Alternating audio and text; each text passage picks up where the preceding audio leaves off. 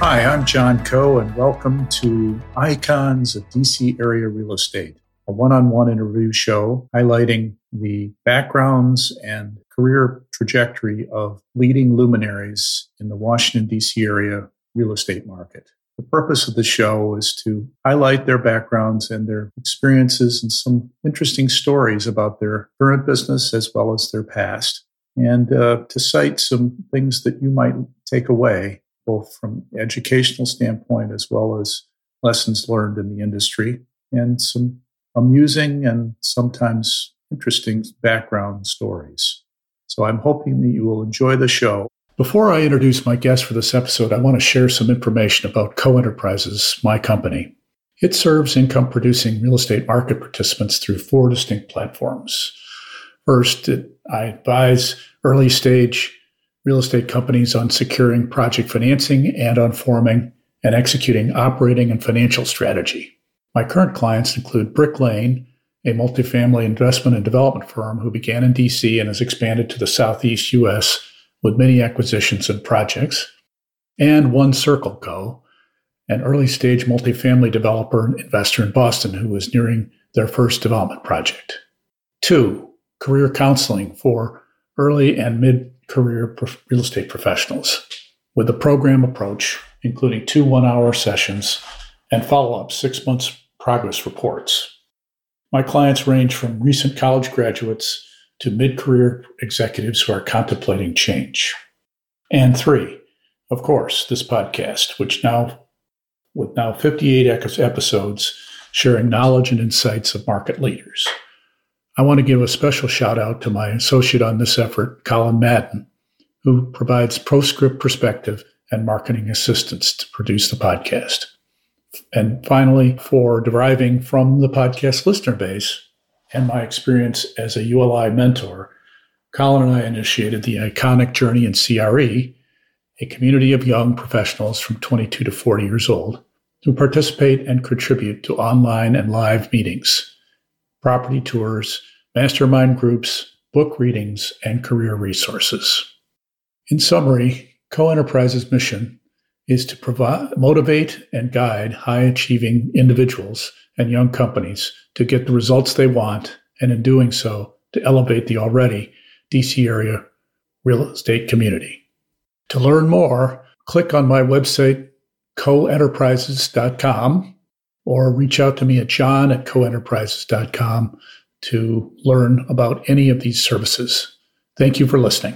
Thank you for joining me for episode 63 of Icons of DC Area Real Estate.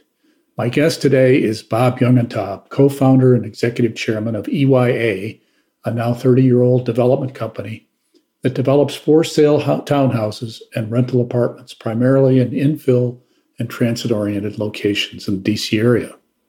Bob discusses his origins in Boston and then the DC area in his youth.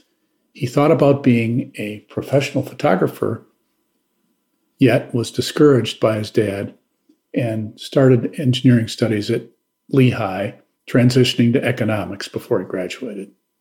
He was recruited into the banking sector at Continental Illinois Bank in the early 1990s, and shortly after starting realized that the bank he joined was about to fail, so he had to readjust his thinking. After doing workouts for a couple of years, he attended Harvard Business School and found his calling in real estate with a professor there and an internship at a JV between the JBG companies and Holiday Corporation here in Washington. While there, he met his eventual partner and mentor, Terry Aiken. He joined Holiday Corporation full-time after business school and found the infill townhouse opportunity while there at Holiday. Together with Terry, they founded EYA to take advantage of that opportunity. He talks about the company's evolution and growth, including their capital sources, architectural thinking, and business philosophy, leading to the company's position today as one of the most innovative housing developers in the region. Please enjoy this wide-ranging conversation with Bob Jungentob. So Bob Jungentob, welcome to Icons of DC Area Real Estate. Thank you for joining me today. Thanks for having me, John. So tell me what your current role is as executive chairman of EYA. How do you lead today relative to how you led when you started the company? And how's the company evolved from a big picture standpoint? There's a lot baked into that question. I will start with my current role. So today, my new title is executive chairman. And when it was proposed to me, honestly, I didn't know exactly what an executive chairman does. I did some research and I actually thought it was pretty appropriate. But I gave up the CEO title back last fall. Prior to that, I was president and CEO. And I gave up the president's title now about 2 years ago to the next generation of leadership, which is led by McLean Quinn.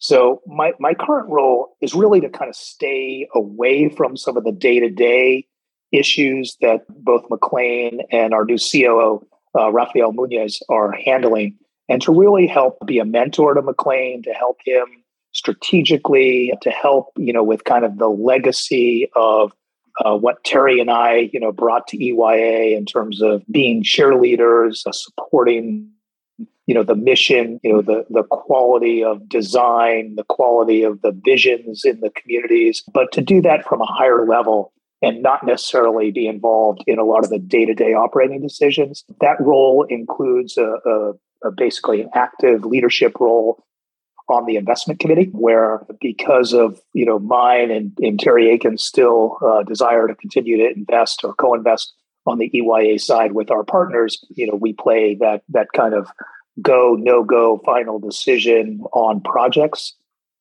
still. And I'm actually still involved in, being a lead developer on certain key projects that, that I've gotten involved with. So in many ways, I feel like I'm the luckiest, developer out there, is that I still get to do the parts of the job that I love and have tried to evolve into a good mentor, and at the same time stay up, in projects that I have a passion for, and still provide kind of a visioning expertise to what we do. How has the company evolved? It's evolved, honestly, into, I think, away from a little bit of the entrepreneurial startup that we were when Terry and I started the company 30 years ago. This is actually our 30th anniversary. Thank you. It's been a wild ride. I never thought we would, never even imagined that we would create a company that would be around for 30 years. And the reality is now I look ahead and think with this new leadership team that they'll be around for another 30 years at least.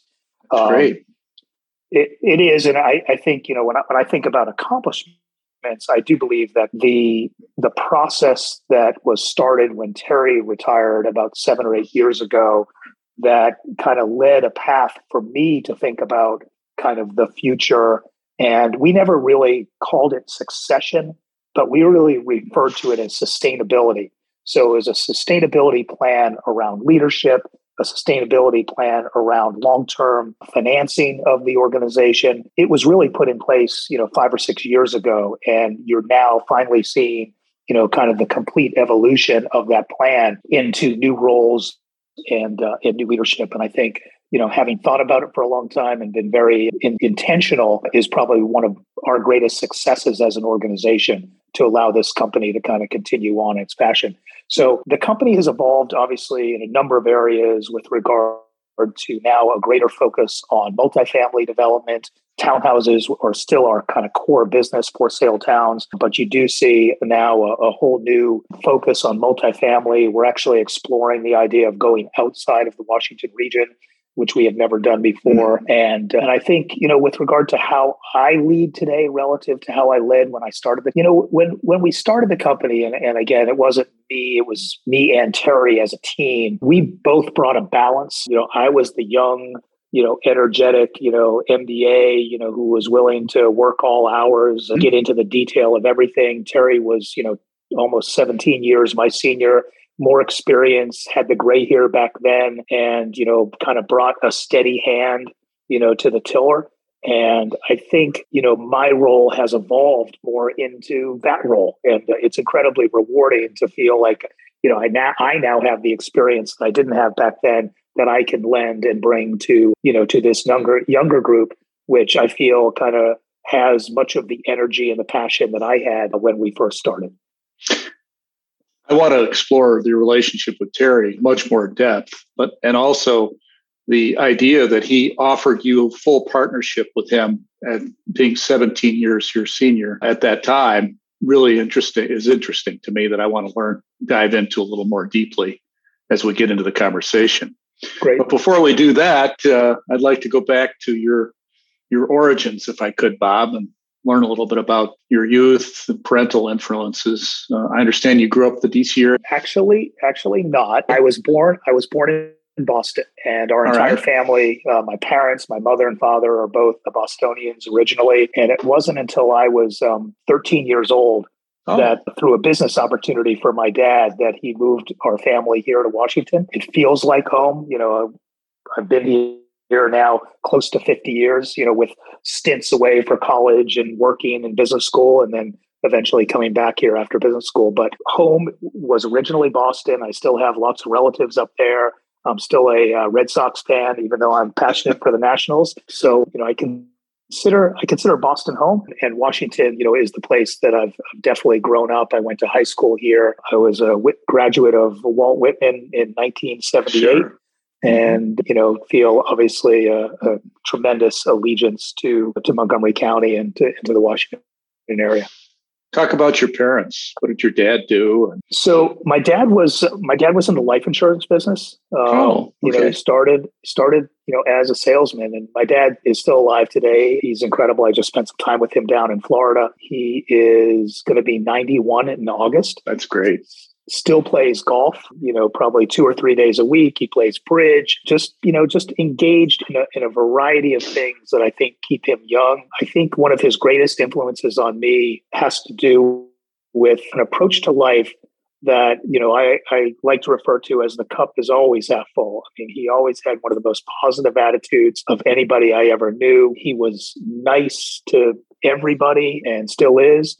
And he got involved in his community in causes that he believed in and made a difference. And I think, those are attributes and lessons, that I still, take to heart every single day. I think, he, this idea of having a positive attitude and believing, maybe sometimes people accuse me of being naive or a little Pollyannish, but, I believe that things will work out. And maybe it's the willingness to make things work out, or the desire to make things work out, even when things are really tough and times are hard, believing that it's going to be okay, I think helps get you there. And so that's something that I definitely take from my dad. The struggles of being a life insurance salesman and just, going door to door and, trying to convince people to buy something that, they don't want to hear about, they don't want to think about, and then evolving that business into something that became a very sophisticated health and benefits business is something that I really admire about my father.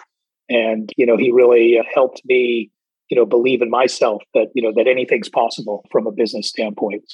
So just a great influence, and just an amazing man, somebody who I love spending time with today. My mother, in much the same way, I have a very close relationship with my mother.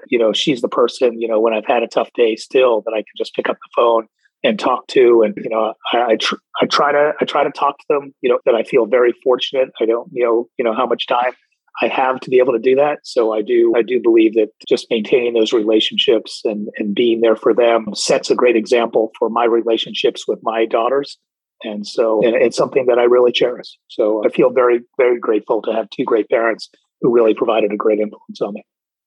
You're very fortunate to be able to talk to them every day. That's great. You have the time, make the time to do that. But I have a 94-year-old mother, and I don't talk to her every day, just once a week or so. But, she's still got her wits about her, and that's great. It's awesome. It is. No, we're lucky. We're lucky to have parents that we can still talk to. So what are the influences when you were young? I mean, what kind of guided you towards real estate, if anything, at a young age, or was it just kind of serendipitous that you got into the real estate sector, into real estate? Loaded question, because I think it's broad-based. So, when I think about what it is that I love about real estate today, it's the fact that it's a combination of so many different skill sets. There's the relationship side of the business. There's the there's the mathematical and economic side of the business. There's the operating side of the business.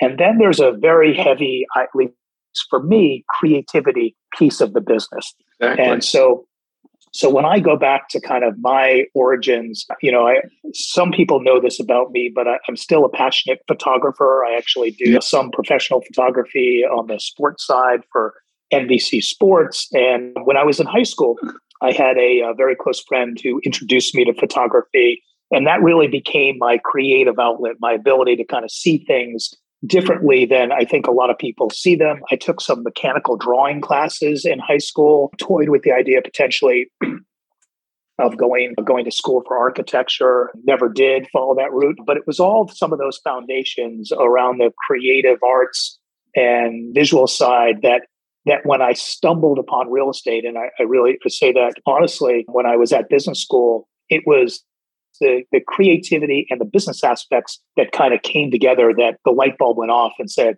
this is what I want to do for the rest of my life. And I didn't start out that way. I went to Lehigh after Whitman. And while Lehigh is an engineering school and everybody says, oh, you must have been an engineer, I was actually only an engineer for about 6 weeks. Honestly, I didn't have the discipline or the patience for chemistry. It was a required class, even for my civil engineering curriculum. And I actually dropped out of the engineering program after about 6 weeks and ended up turning towards economics, towards a more liberal arts degree, which, turned out to be, I think, a great thing. And while at Lehigh, I became photo editor of the college newspaper and really, kind of pursued the photography avenue. And when I graduated Lehigh, that was my real dream. I wanted to be a professional photographer. My dad actually talked me out of it.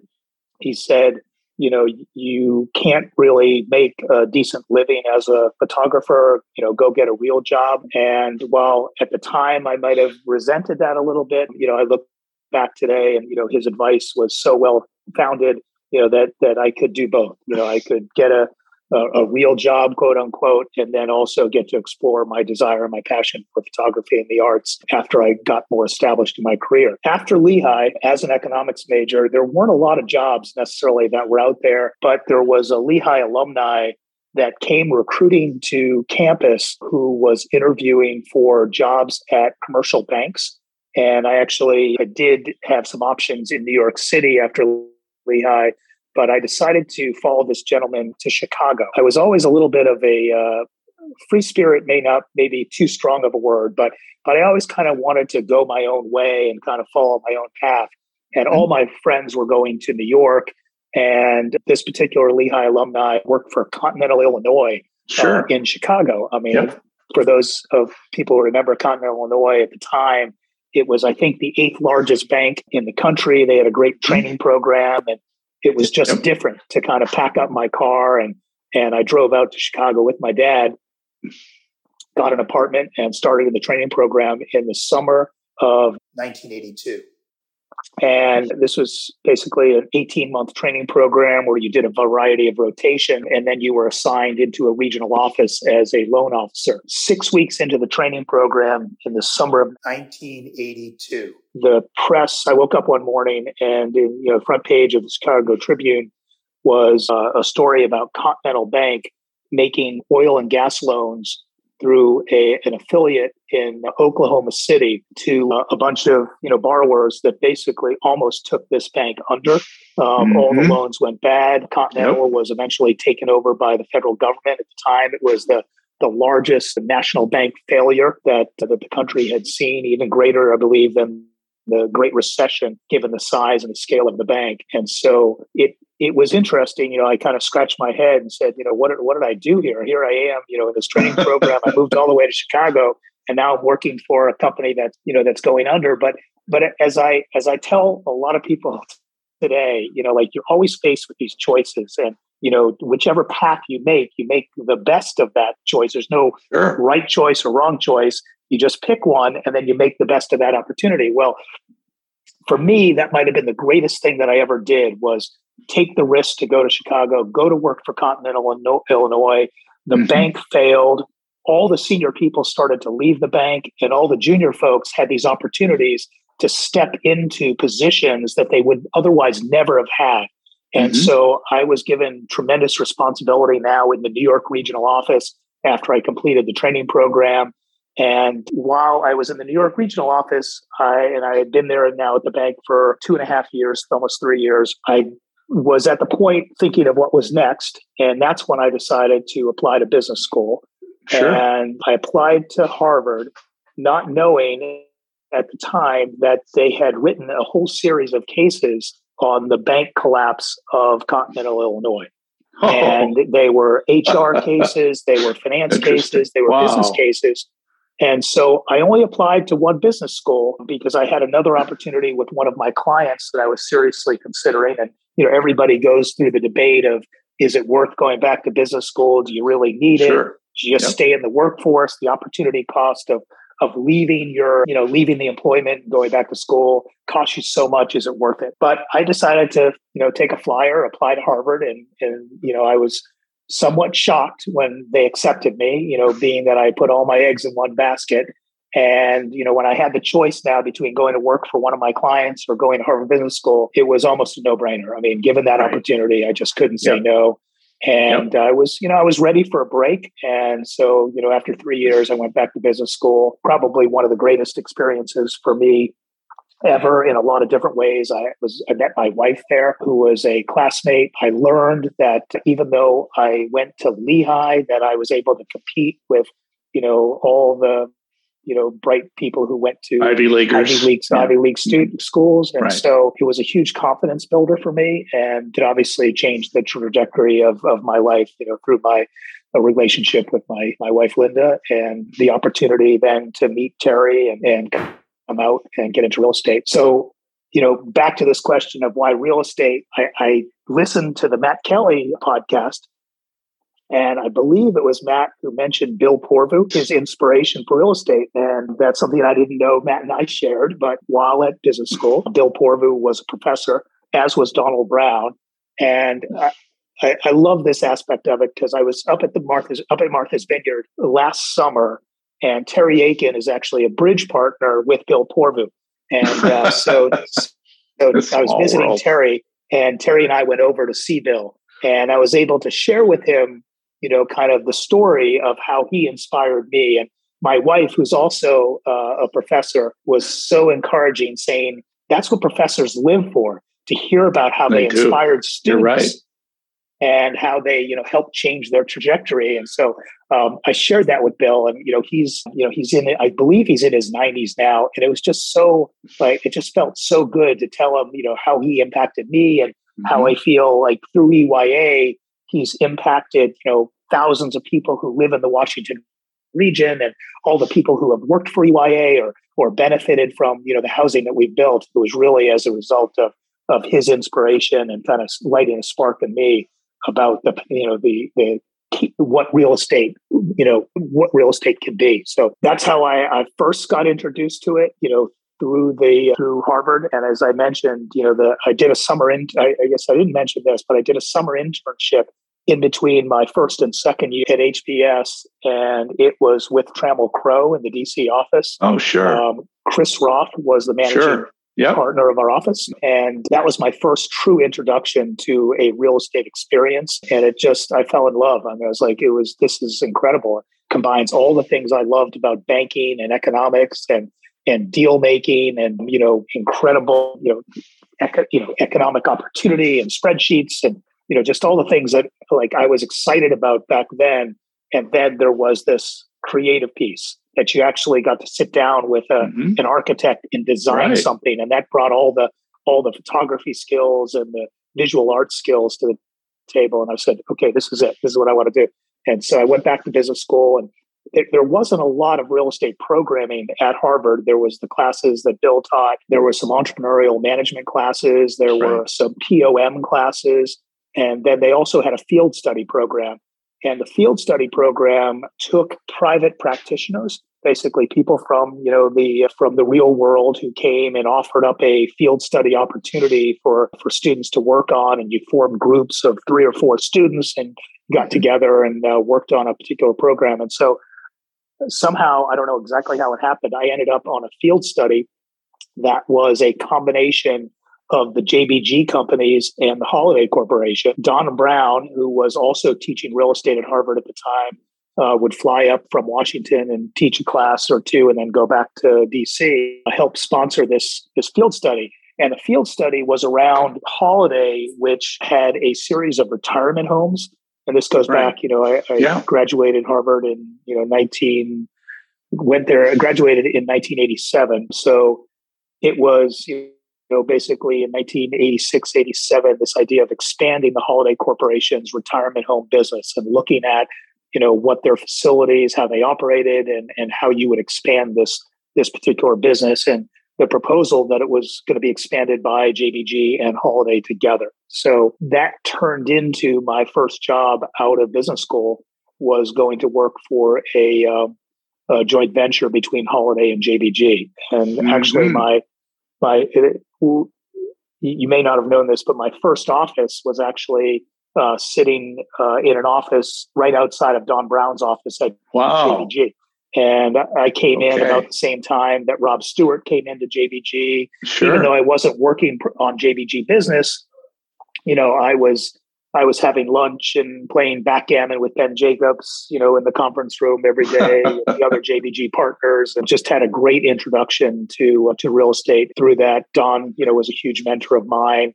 And at the same time, I got to work with Terry because of Holiday's, focus on the retirement home business. So why, I don't understand the relationship between JBG and Holiday. Was it a joint venture, or how did that work? What were they doing at the time? So again, this was before my time, but it's my understanding that Ben Jacobs was a mentor of Terry Akins. And so Terry and Ben had a great relationship. Terry was very close, as was Holiday in general, to a lot of the partners at JBG, the three original partners and the three junior partners that were kind of the basis of JBG. Terry had a great relationship. I think they saw the merits of the Holiday business in retirement housing. At the time, there was a huge buzz around retirement housing in general. And I think, they saw the combination of JBG and Holiday as a way to expand Holiday's operating experience in that business. As it turned out, after about 18 months, I basically talked myself out of a job because I came to all the partners and said, I just don't see the opportunity, given a variety of issues, both within Holiday and JBG, to really expand the business on a large scale. We had done one new deal in that period of time. It was a rezoning effort in partnership with the Housing Opportunities Commission of Montgomery County. The building actually got built. It's a beautiful facility that was at one point operated by Marriott right on Tuckerman Lane near the Grosvenor Metro. And that was my very first deal ever.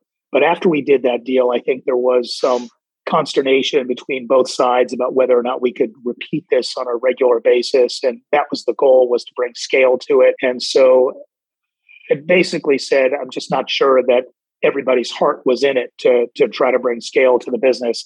And so we decided to split up the joint venture. And I was actually given a choice at the time to either stay at JBG or to move to Holiday on a full-time basis.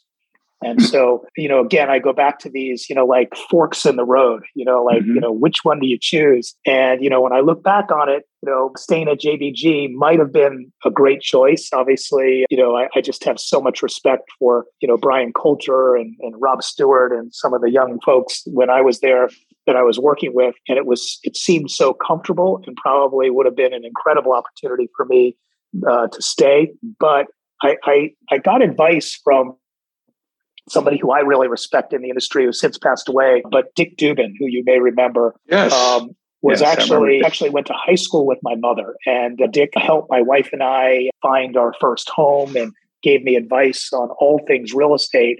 And so when I asked Dick about the choice and where I should go, he said to me, there's something about Wally Holiday being kind of, a legend in true development. JBG, was doing a fair amount of consulting development work at the time, fee development work, but Wally was, kind of that historic, old style, opportunistic developer, taking raw ground and creating something from nothing. And I was very close to Terry and really loved our relationship. And I decided to go to Holiday. And, at the time, Holiday didn't really have any junior developers. There were 5 kind of partner level people. And I was the first young person to come in.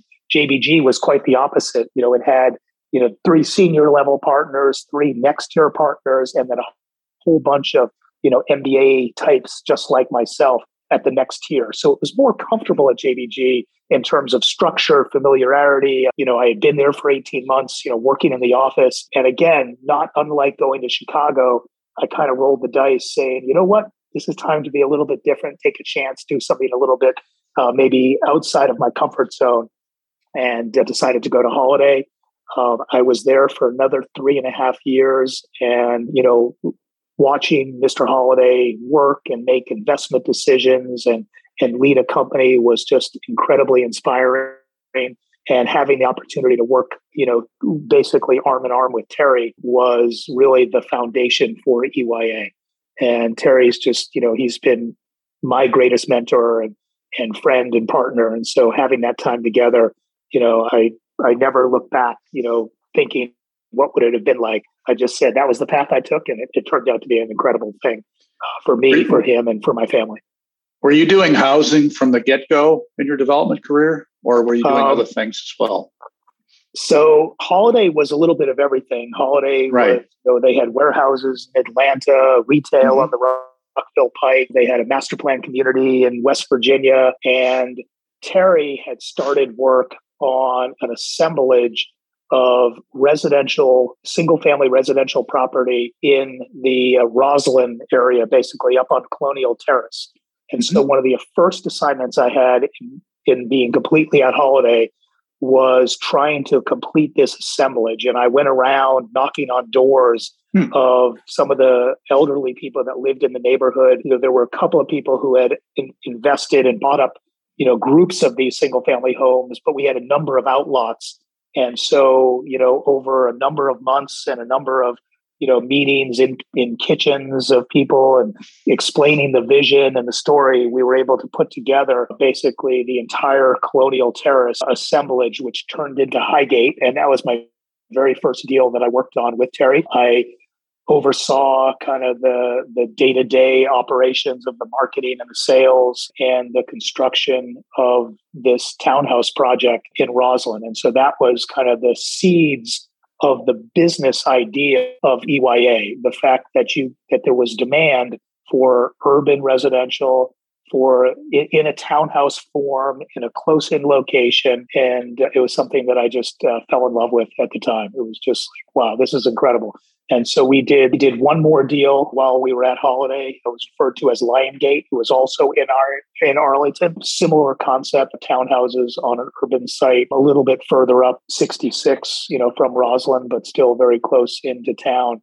And that's where the concept, the business idea started to gel. Right around that time, we were experiencing, a pretty significant real estate recession in 90 and 91. And I think what Terry and I realized was that even with rising interest rates and, challenging economic conditions, there was demand for infill housing. And while we couldn't raise prices, we saw the absorption continue at a steady pace. And in looking around, what we noticed was that there wasn't anybody else doing this.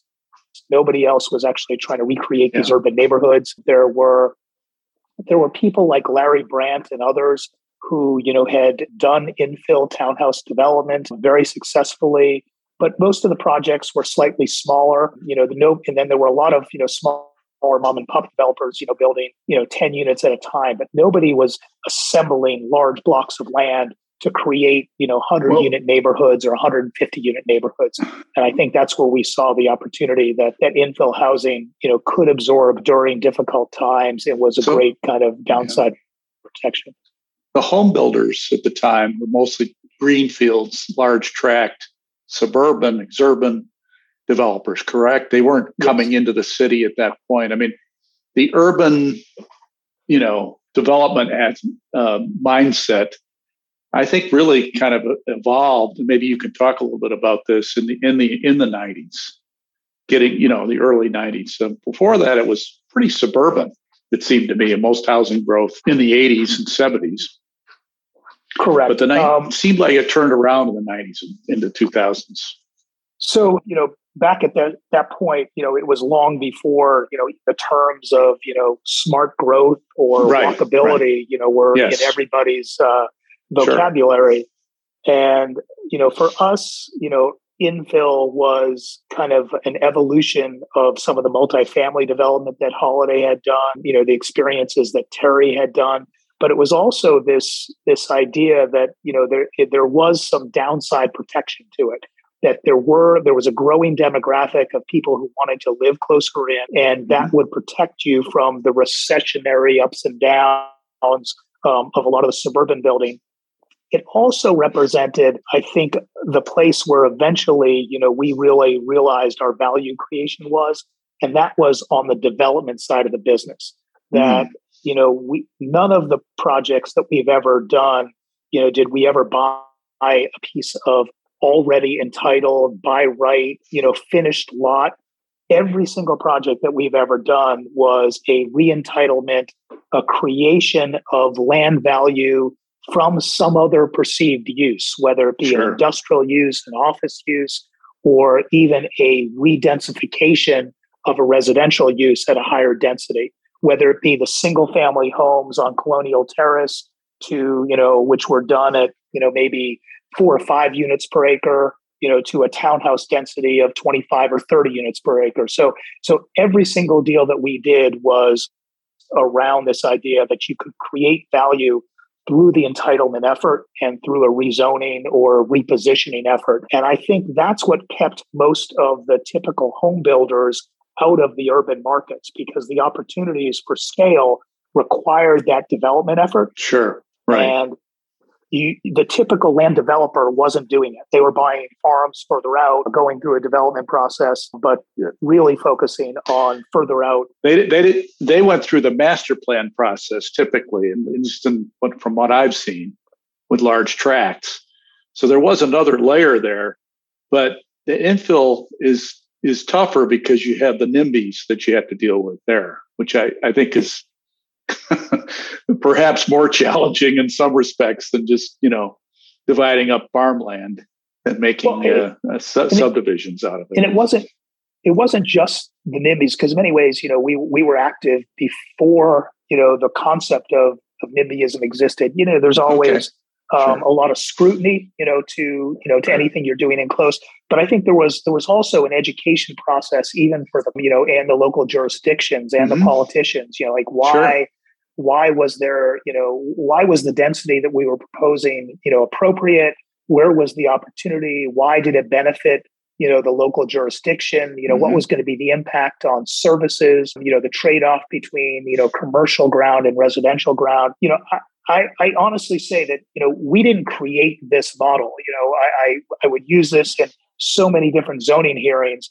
There are so many examples going back thousands of years in Europe, of, town centers, where, there was a common piece of, parkland or a square, surrounded by higher density, for sale housing or walk-up residential.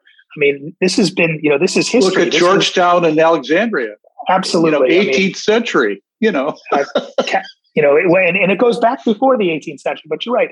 Old Town Alexandria, Capitol Hill. I mean, this was the model of housing that was built hundreds of years ago in our country. And, for a variety of reasons, the move to suburbia, the desire for the American dream of the single family house, people kind of lost touch with, why living in close, made so much sense.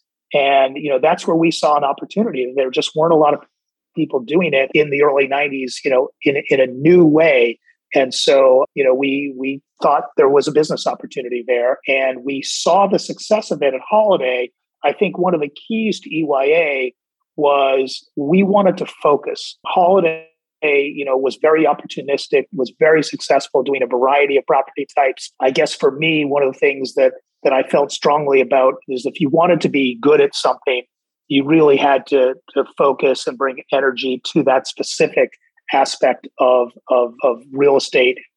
And so, to me, it was specializing in this for sale concept. And I'll tell you, the for sale piece of it, had we had capital, maybe we would have chosen to do more rental. But, Terry came to the table with enough capital to get us started. I had nothing, I'll be honest. And, he was incredibly generous with me. But the idea of doing for sale was a way to invest capital through third-party investors and return it quickly. Mm-hmm. And that allowed us to start to build capital within EYA and within our ability to invest in projects alongside other investors. So it was, to some degree, it was, the for sale business was a function of, what we were coming from and how we had nothing when we started. And it turned into, kind of who we became. So you're more of a manufacturer of real estate, just as home builders are typically, than a long-term holder of real estate. So you're in basically the churn business. Yeah, there's no doubt that for the first 20 plus years of EYA, we were 100% that. Our evolution now is more probably a 70-30 split between still having the core townhouse business, but about 30% of our efforts is focused on multifamily and longer term asset holds. So getting back to you and Terry a little bit, talk about how your conversation about breaking away from Holiday and starting the business and how that, you saw the market opportunity. What germinated the idea? I think we need to do this ourselves. I think we could do this. So maybe about a year and a half prior to leaving Holiday, we had some initial discussions. One of them maybe germinated from an issue I had at Holiday around marketing and trying to focus our marketing towards kind of a current buyer profile. And I was worried that I might have gotten fired over it. It turned out that I didn't get fired over it. I kind of stuck it out and stuck around. And as we started to think about this business model, we actually continued to look for more opportunities within Holiday. The recession was raging at the time. And, while we would have left right then, I think Terry and I both felt that we had to not only give Holiday the opportunity to advance this particular business concept, but also to help them with some troubled situations that resulted from the recession. So we both worked very hard, Terry especially, on working to restructure some deals that he had been involved with and others in the Holiday kind of portfolio. And so it was not till 18 months later that we felt comfortable that things had stabilized and that we weren't just going to walk out the door. And so it was at that point, and Terry, I think, he blames me. He says it was my idea. I think I say it was his idea. But we said, there's a business opportunity here. Let's see if we can make a go of it. And Terry was willing to put some capital on the table that provided kind of a cushion for us in terms of a salary for a year or two, not knowing if we'd be able to find a deal or finance a deal or actually make a go of it. At the time, I really didn't have anything to lose. And, my wife was supportive. And so, we did it. I still I'm in awe of the fact that Terry was, in his late 40s at the time.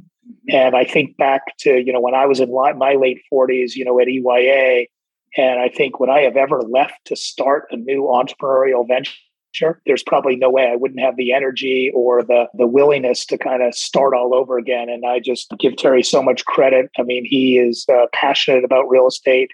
And I think, saw something maybe in me and in the opportunity that was a re-energizing opportunity for him. And so that's probably where it came from. And I do think I probably would never done it on my own. I was probably too young and inexperienced to do it. But the combination of the two sets of skills that we brought to the table, my, work ethic at the time and energy and passion to do whatever it took, to be successful, in terms of hard work, and his experience and a little bit of seed capital, was really the key that allowed it to happen. So to kind of sustain and grow your business, you found, I understand, a partnership with the Westreich family. Talk about how that evolved. So it was actually our second financial relationship. Our first relationship was through CIG and Sanyu in North America. John Abbott and yes. Tom Kraus. And yes. they helped us raise, I believe it was $20 million for our very first project. And that was called Stonegate on 395 in kind of the Alexandria portion yes. of the west end of Alexandria. And so Stonegate was our very first deal. And isn't that next to Park and Ford in that area there, just right out on straight off King Street? Yep, Route 7, where yes, it's 395. I remember that project. Yeah, sure. So that was our very first deal. And actually, Chris Lassard was our architect and introduced us to the concept of the rear-loaded townhouse, where he first saw it in California and brought it back here. We were the first ones willing to take a shot on it. And so, Chris was instrumental in our early success and ongoing success, from a design perspective and creativity. Explain what that is, what you just said, that rear-loaded townhouse. The rear-loaded townhouse. Rear-loaded, okay. Yeah, the rear-loaded townhouse was, historically, most townhouses that were being built at the time in Washington region was a front-loaded townhouse where you had a single car garage door next to a front stoop and a row of stairs and a small backyard. Occasionally, there were wider units with two-car garages that, huge front stair. It's classic, NV, Ryan, product that you would see in the suburbs, that everybody was doing incredibly successfully. And the rear-loaded townhouse basically took the garage door and put it on the back of the house and loaded that garage from an alley. You eliminated the backyard and basically gave somebody a deck on the back of their house over the alley. But it allowed the front of the house to go back to kind of the historic Capitol Hill or Old Town Alexandria streetscape that wasn't interrupted by curb cuts and front doors. Got it. And so it allowed you to achieve a little higher density and also create a much stronger walkable environment in streetscape. And so Stonegate was the first place that we introduced the idea of the rear-loaded garage. And it was successful, I have to assume. It was successful, in a variety of ways. I mean, I think, it was successful in the entitlement process, especially in Alexandria, because the idea of strong sidewalks and walkability within neighborhoods was something that they were used to from Old Town Alexandria. Now we were bringing that concept to the West End. So it was successful from a market standpoint. The reality was we really didn't make any money on our very first deal, but it did help us, build an infrastructure and hire some key people. All the profitability of the project went to the preferred return of the equity investor in this particular case.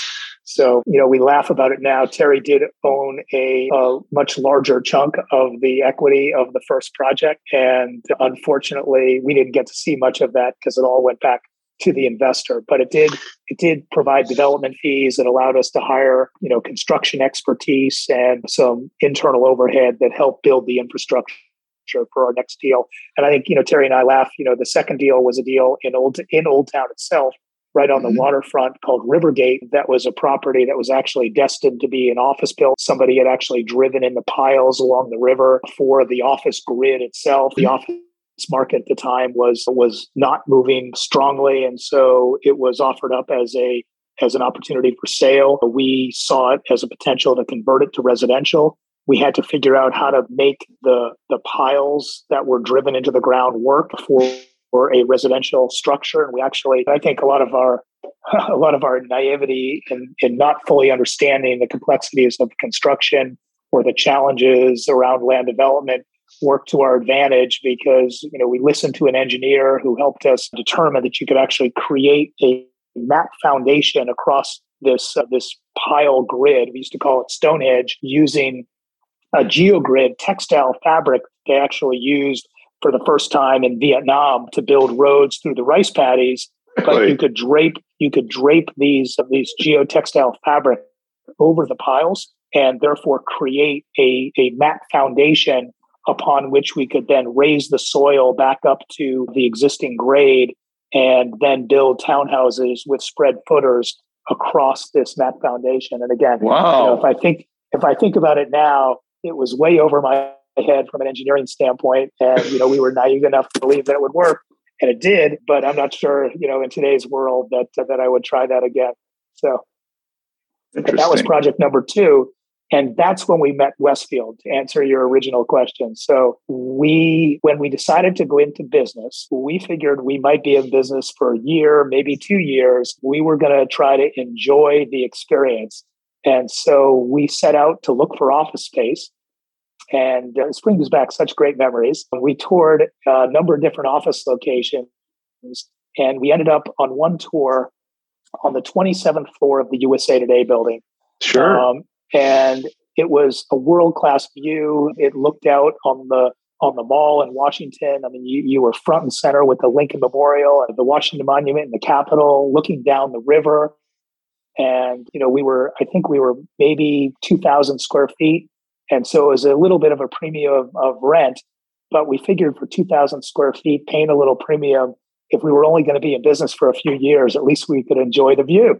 And so we both kind of felt like that was worth it. It kind of helped us, maybe with a little bit of credibility, having a nice office that we could bring people to. And it tied into our business strategy where we actually put a little piece of tape on the window with an arrow that was actually pointing to where you could see Stonegate out the window. And so if you stood there at the window with the doors and lined up the arrow, you could actually see the Stonegate site out the window. That's great. And so we joked that if you couldn't see the ground out the window of the 27th floor of the USA Today building, that it was too far out for us to actually want to pursue it. So it actually became an investment criteria as well. And believe it or not, the Westrights and the Westfield Partnership own the USA Today building. Sure. So the very first lease transaction that Anthony Westreich, who's the son of Stanley, who since passed away, did was the EYA lease. And so, through that, we developed a relationship with Anthony, with Stanley, with Jared Drescher, with Bill Brakefield, Tim Helmig, and the other folks today who make up Monday Properties, and get started a 17-year relationship. We were just, two entrepreneurial developers. They had no residential development experience on their end. I shouldn't say they hadn't been doing any new residential development. They kind of took a liking to us. We would have lunch occasionally with them. And at one point they asked to see I think we actually presented the Rivergate opportunity to them. They passed on it. But then at that point, our third and fourth deals were deals that came through South Charles Realty. And they were the redevelopment of a site in Roslyn and then also a site in Courthouse Hill. We presented those situations to them and they said, we'll do them both. And at that point, they were all in. They said, we want to do all your business, so please don't go to other investors. And it became just an incredible 17-year relationship where they were our sole equity partner and just developed great friendships. And Stanley and Jared and Bill were great mentors to me, and just cherish the history of that time that we worked together. So they decided to stay with their netting, which was office buildings primarily and commercial property, right? Correct. You then became their residential investment, vehicle in essence. Is that correct? Is that the case? I think they saw it as a wealth transfer tool where they could transfer wealth to the next generation by investing, through capital loans into our partnerships. And it was actually all the next generation that actually owned the partnership interest in our deals. And so, well, the issue with the for sale housing, of course, is you got to worry about taxes. So, maybe they had enough long-term situations that could offset the income from that, but it gave them a little more liquidity potentially. I don't know, but thinking about long-term investors investing in short-term churn type businesses. So, yeah, there's the grass is always greener on the other side. I was always jealous, of the long-term holds and, right. The capital gains taxes that, other real estate peers, were paying, but, we were generating cash. And so I was happy to pay taxes when we made money. I mean, I think that's, one of the, necessary, fundamentals of our it is way what of it life, is. and, sure, exactly. And it was okay. And so, so we, happy to say we paid taxes and that was all good. And I think, for everybody who was investing in our businesses, in our projects, I think they were okay paying the taxes too. So you'd said that most of your deals were zoning oriented. So you had to go find sites. So what was your criteria? I mean, you could go assemble old homes in a lot of areas. There had to have been certain criteria that you said, this looks like a good area to do infill townhouse development. So what was your lens that you were looking through for deals, opportunities? So there were a number of lenses. I mean, there was clearly the focus on metro and public transportation opportunities. So, if you look at kind of the development map today that shows, I think, 50 or so projects, the majority of them are within close proximity to a metro station. I mentioned, initially, if you couldn't see it outside the window of our office, it was too far out. That evolved to inside the Beltway. So the next evolution was anything that was potentially inside the Beltway kind of met the criteria, provided that it offered walkability. It had to have access to retail, to public transportation, and recreational amenities. And then eventually, we started to look outside the Beltway at employment centers. So Tyson's Corner, even further out in the city of Rockville, wherever there were kind of employment hubs that offered those same type of walkable amenities like transit, like recreation, like, retail. Those became the primary criteria. And then scale was important. We didn't want to do a 1 acre deal with 25 right. units. What we learned early on, it took as much effort, and capital to go through an entitlement process, for 1 acre as it did for 20 acres. And so the larger deals, the ability to create scale and create a sense of place within a neighborhood was really what we were looking for. We also, we weren't scared of emerging locations either. We were in the U Street corridor as the second kind of major project before U Street, really saw its true revitalization. That was a deal on the old Children's Hospital site that we worked on. And I think, we felt that these were emerging locations, but for sale, the buyer of a for sale unit was more willing to pioneer into some of these locations than a renter. A renter had, basically, they had a year or two time horizon. And so if the there wasn't going to be created within that 1 or 2 year period, they probably weren't as excited about being there, where the for sale purchaser / investor was willing to say, well, I'll go into an emerging location because I believe in 5 or 6 years, the neighborhood will change. It will evolve. And so they had a longer term horizon that fueled the fire of that sales market that maybe didn't fuel the rental opportunity in the short run until there was greater critical mass. That was also, I think, a key for us to be willing to go into some of the emerging locations. Interesting. So at some point, you formed a joint venture with your old friends at JBG. Since CYA was a for sale residential firm, should I assume that incentivized them to invest in your company as it deviated from their business plan for income property? Talk about that evolution of the relationship. Sure. So basically, in the great real estate recession of the 2006, 7, and 8, it was booming in 6. 7 started to see the beginning of it. By 8, we were in a crash. The folks at Westfield had been our partners for 17 years. Sure. The 3 senior partners were all getting a little bit older. They were kind of going in a little bit different directions. They had always made their decisions collectively, which is something that, I really learned from the folks at Westfield, that if they didn't agree unanimously, a deal didn't get done. So they were a great model of a partnership that I just learned so much from. But as Stanley moved to California and Bill moved to Florida, Jared stayed local, there was less excitement for them to want to continue to invest. And then the recession really was a huge impact on all of us. When the market crashed, we had a lot of equity and a lot of debt outstanding. I think, one of mine and Frank Connors, who has been my partner since the very beginning, along with Terry, one of our greatest accomplishments, we say to this day, was that at the end of, kind of resolving all the issues, we paid back every penny of equity to Westfield that was outstanding at the time, never asked a bank for a write-off on any aspect of any loan.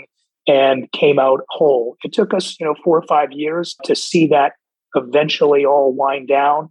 But Westfield was patient, and the banks were cooperative, and everybody got out 100 cents on the dollar in the end. And that was something that I think both of us really feel proud of, as we think back to, the impact of that recession. And so when Westfield decided at that point that they really didn't have the desire to continue to invest, we started talking to other potential investors. And, Rob Stewart at the time was actually very interested in our business model.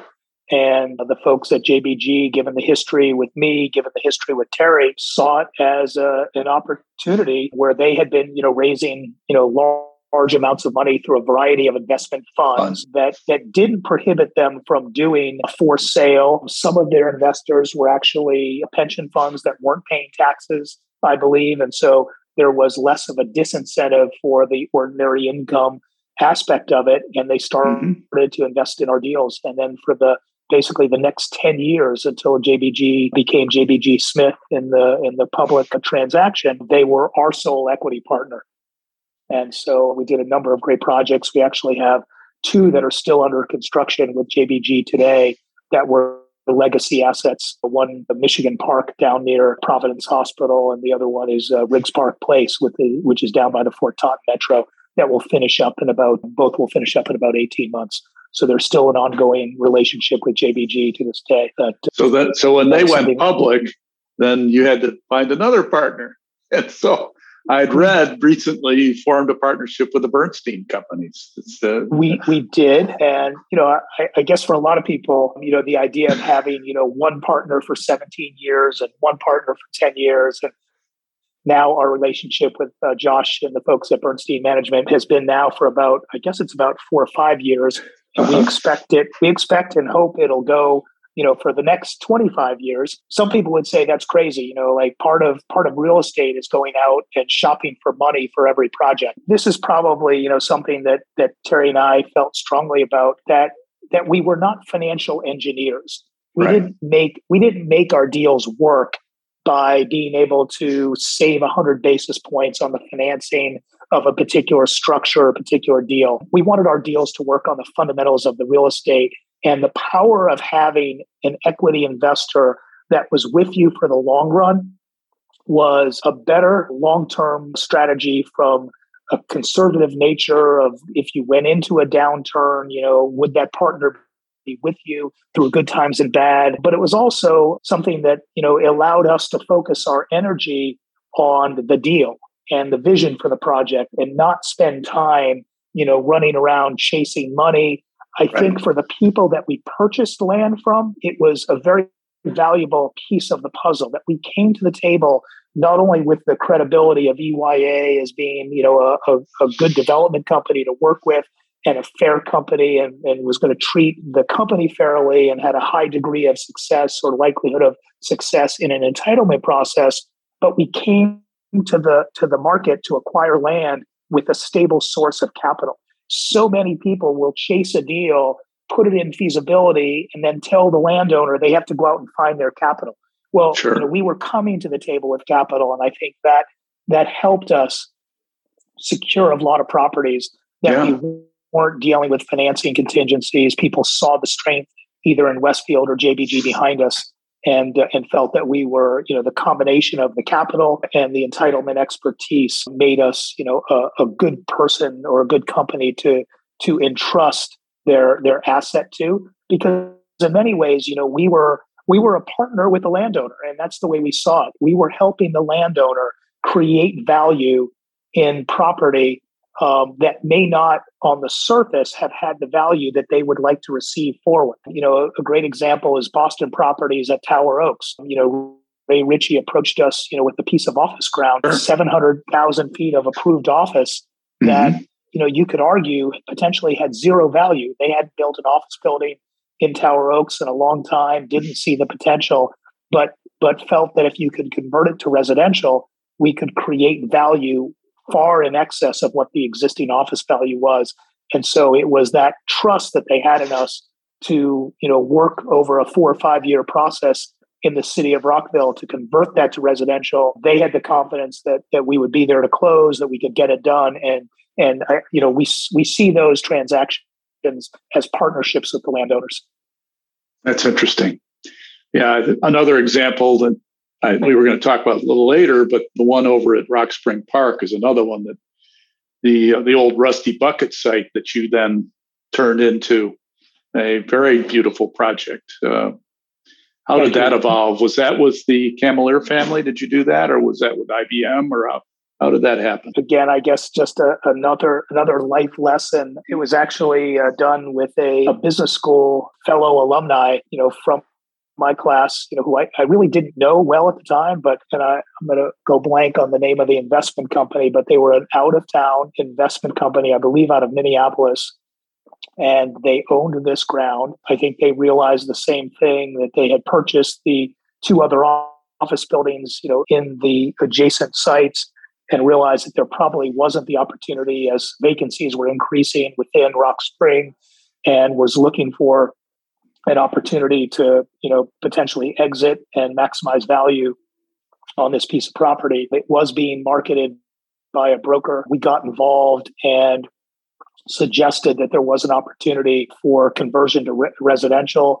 There was some loose language in the master plan for Rock Spring about mixed use, working with, I believe it was Steve Robbins at Lurch Early. We were able to create a story that Park and Planning, bought into. The idea of a 24-hour environment would help revitalize the suburban office park there. And it's something that now you're seeing repeated over and over again in a number of locations. But this was probably the first, large scale conversion of a suburban office park in the area that was done. And again, there were a lot of people that were very skeptical. Why would anybody want to live in a townhouse in the middle of an office park? And it turned out that I think if you go out there today, the nature of the pedestrian walkways and things like that, I think did work. But now, the Marriott site is being converted to senior housing. So you're starting to see the evolution of that office park into a true mixed use environment. But Montgomery Row was kind of the first example of making it happen. And again, I think it was that combination of having capital in tow, but also, and that was a JBG deal, but also having, the confidence of the landowner to trust us as a local expert that we could go through this entitlement process. And I think having the confidence of the planners too, knowing, the planners who knew us well in Montgomery County to do the right thing by the property and to make it work, I think helped in getting that through the whole process. It's interesting. It seems like your company has been at the cutting edge of a lot of change, the infill marketplace. I mean, I see the office market in this city continually shrinking. And I think eventually it's going to become, much higher balance, a more balanced residential development in traditionally urban office settings than history has produced, especially in the DC area. I think people are just not going to come into the city like they used to. And this 24/7 or this 3-day-a-week thing, I think is going to change our whole way of working, which I think will have a real benefit to the residential marketplace long term, frankly. Your thoughts? Clearly, Council of Governments, COG has, expressed the fact that there's a huge shortage of housing throughout this region. Population continues to grow. And so the demand for housing remains incredibly strong. I think, COVID has obviously, made office utilization, rates come into question, and how much additional office needs to be built. I think, the idea of people wanting to work in office that is close to transit, walkable, close to retail amenities, those office environments are more attractive to millennial workers. And so things that might have been built in suburban office parks or further out in the future, in the past, are seeing a useful life that may not be that long. And so, as we continue to look for new opportunities, clearly the conversion of office ground or obsolete office buildings continues to be something that we look at every single day. And, we're working on another new project that's, conversion of a car dealership property. So there's this constant evolution of, of properties that may have had a different use or a different purpose in the past that can be repositioned or repurposed in other ways. Mm-hmm. It's I think what you see all over Old Town Alexandria as well. So. Your website describes several business lines that the firm has. I list them here. Land acquisition and entitlement. You talked about that. Master planning and architecture. Home building, of course. Apartment development now. And then property management. I'm curious if you have a property management division, or are you outsourcing that at this point in your evolution?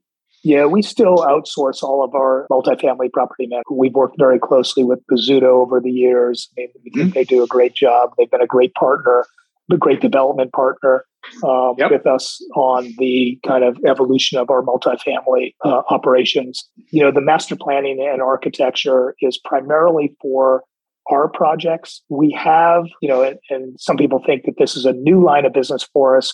I think it was our third project down in Old Town Alexandria. We actually entitled a property and sold lots to Pulte. Mm-hmm. In Stonegate, one of the sections was actually built by Pulte Homes as well. So the idea of reducing risk by entitling a large-scale property and selling off finished lots to a national builder is something that we've done now multiple times. We see it kind of as a continuation of our business model, that there's a huge shortage of lot inventory. We don't typically do it just to sell an entire site.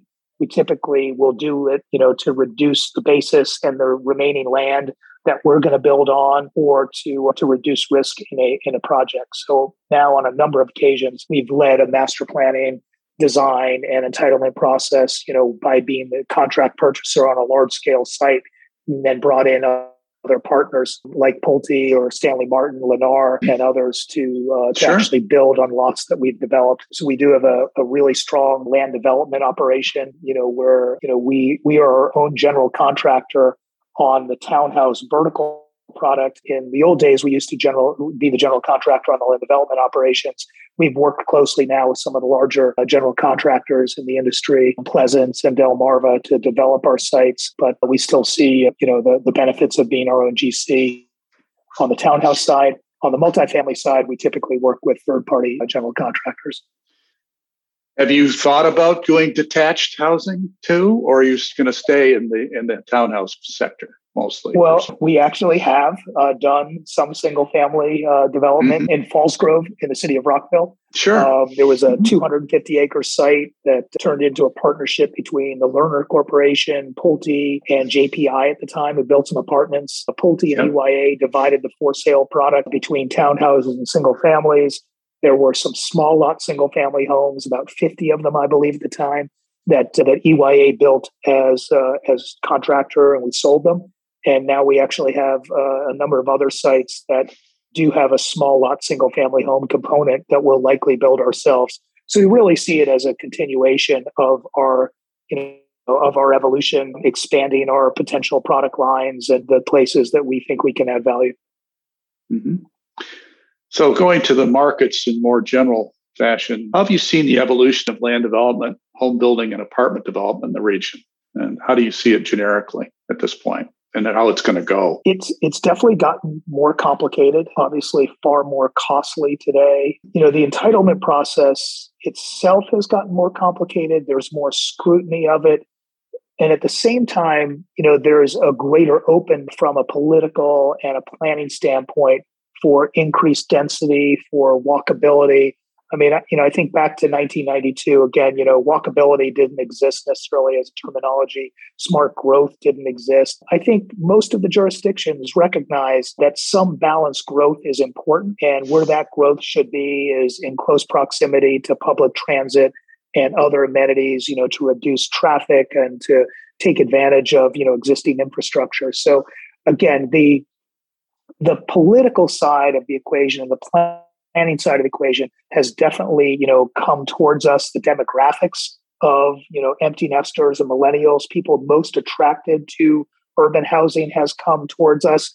I think, where it does get challenging is in a number of the requirements. I mean, the environmental requirements have gotten more stringent. Stormwater management requirements have gotten more stringent, not only impacting hard costs, but also in limiting potential densities. So those are all trade-offs and challenges that I think, we recognize are critically important. It's just that they're different today than they were, 15 and 20 years ago. The demands on affordable housing, the increases in inclusionary zoning, all things that EYA is a huge believer in. We've partnered with a number of the local jurisdictions and their housing authorities on public-private partnerships with DCHA and ARHA and Old Town.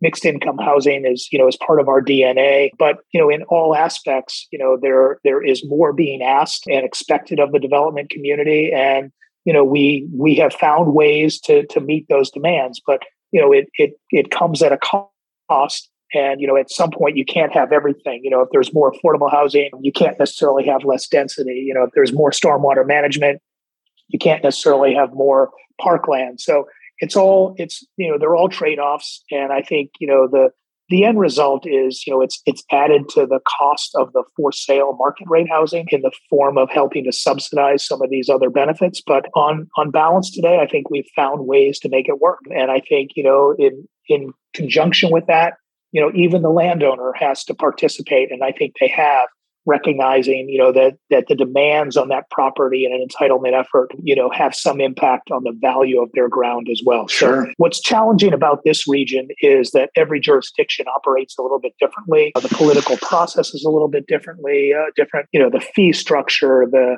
entitlement timing, it's all, the impact fees. I mean, everything is different in every jurisdiction. And so, you have brokers and others or landowners who think, a property in one location is worth the same as it is in another location when they're looking at comps, but the entitlement process, the costs may be very different from one jurisdiction to another. So that's something that, I think we, struggle with at times.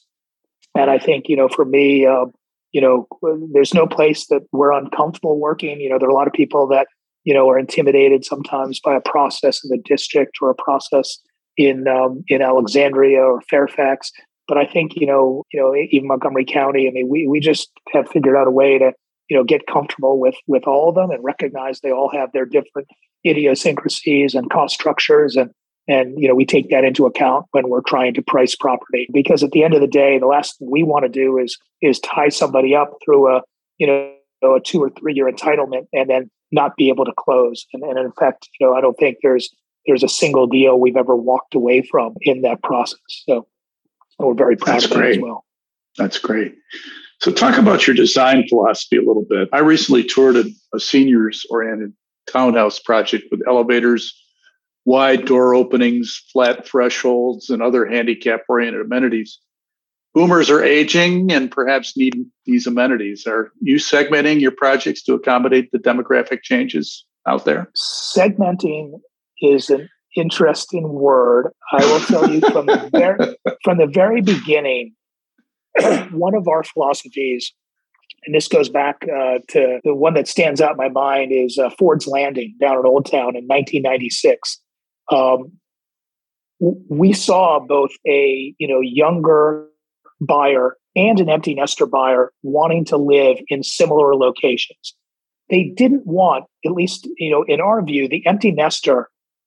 Most empty nesters, I can't speak for everybody, but most of them don't want to see themselves in a segmented, older community. They want to be in a vibrant place that has both young people, older people, single people, married people. They wanted just a vibrant community. That's why they wanted to be in the city. And so what we tried to do was to differentiate our target markets by square footage and size and amenities, but all within the same community. And so, in the case of Ford's Landing, we had units that were larger with elevators targeted at, empty nesters, for 1 to 2 times the price, or 1.5 to 2 times the price of a smaller unit right next door that was targeted at the millennial. And then millennial didn't exist, but at the young professional buyer who could afford, far less than the empty nester. So yeah, exactly. So we've never segmented. We like to think we created optionality. A lot of our units do have elevator potential today. It's hard to option elevators because it does have an impact on the site design and the unit design. So we typically will include elevators standard in certain models, but you have a choice between, various models within a community of whether the elevator is important to you. And if it is important, then you would pick a certain product type or a certain home type. And if the elevator wasn't important and you were cost driven, then there was a smaller square footage unit. But every one of our communities has really been designed to serve a very broad spectrum of ages and income levels. Part of that was a risk management approach that we didn't want to get 100% focused on just one buyer segment, and that having different price points and serving different demographics was going to help the absorption of a particular job. Interesting. So how do you view sustainability and ESG in general as a firm? I'll be honest, it's not something that we had labeled ESG until fairly recently. I think like the industry as a whole. I mean, we're much more intentional today about trying to communicate and determine our ESG strengths and weaknesses and work towards making them better. I do think, though, going back, even to the very beginning of the business concept, ESG from an environmental standpoint, we always were kind of on the forefront of, because of the locations of the type of products that we were building. We wanted to work with low maintenance materials. We were always on the front end of getting homes certified by the U.S. Green Building Council. So we were always looking for ways to make our homes more efficient, recycling waste construction materials on site, a lot of the things that, you see in very scripted ESG philosophies and programs today, I think were part of, who we were and what we were doing because of where we were. So I think our job today is to be more descriptive of some of those philosophies and make it clear why those things, were important to us back then and why they're still important to us. And I think they clearly are become, even more important, using, cutting edge stormwater management techniques, being willing to, kind of really make sure our buildings are environmentally sound and continuing to build in locations that focus on environmental sustainability. The social aspects of ESG, I think, have always been an important part of the core values of EYA, how we work with our subcontractors, our employees or associates within the organization, how people are basically treated. That has always been kind of a core tenet of who we are. We wanted and still want everybody to feel like they've benefited, that they've won from EYA being part of a community, being associated with a landowner or jurisdiction. The social benefits of the affordable housing and the mixed income housing that we do is something that we're incredibly proud of and see it as a huge component of who we are going forward. Even the communities where we work, I think most community activists who have been exposed to an EYA development process will say, even though we may not agree on every issue, at the end that we listen and that we actually will shape and modify projects and communities so that they really do blend in and fit in and be part of a community. And that might be through architectural design. It may be through density, connectivity of streets, not gating any of our communities. I mean, in so many ways, we want to listen. We want to be a part of the neighborhood.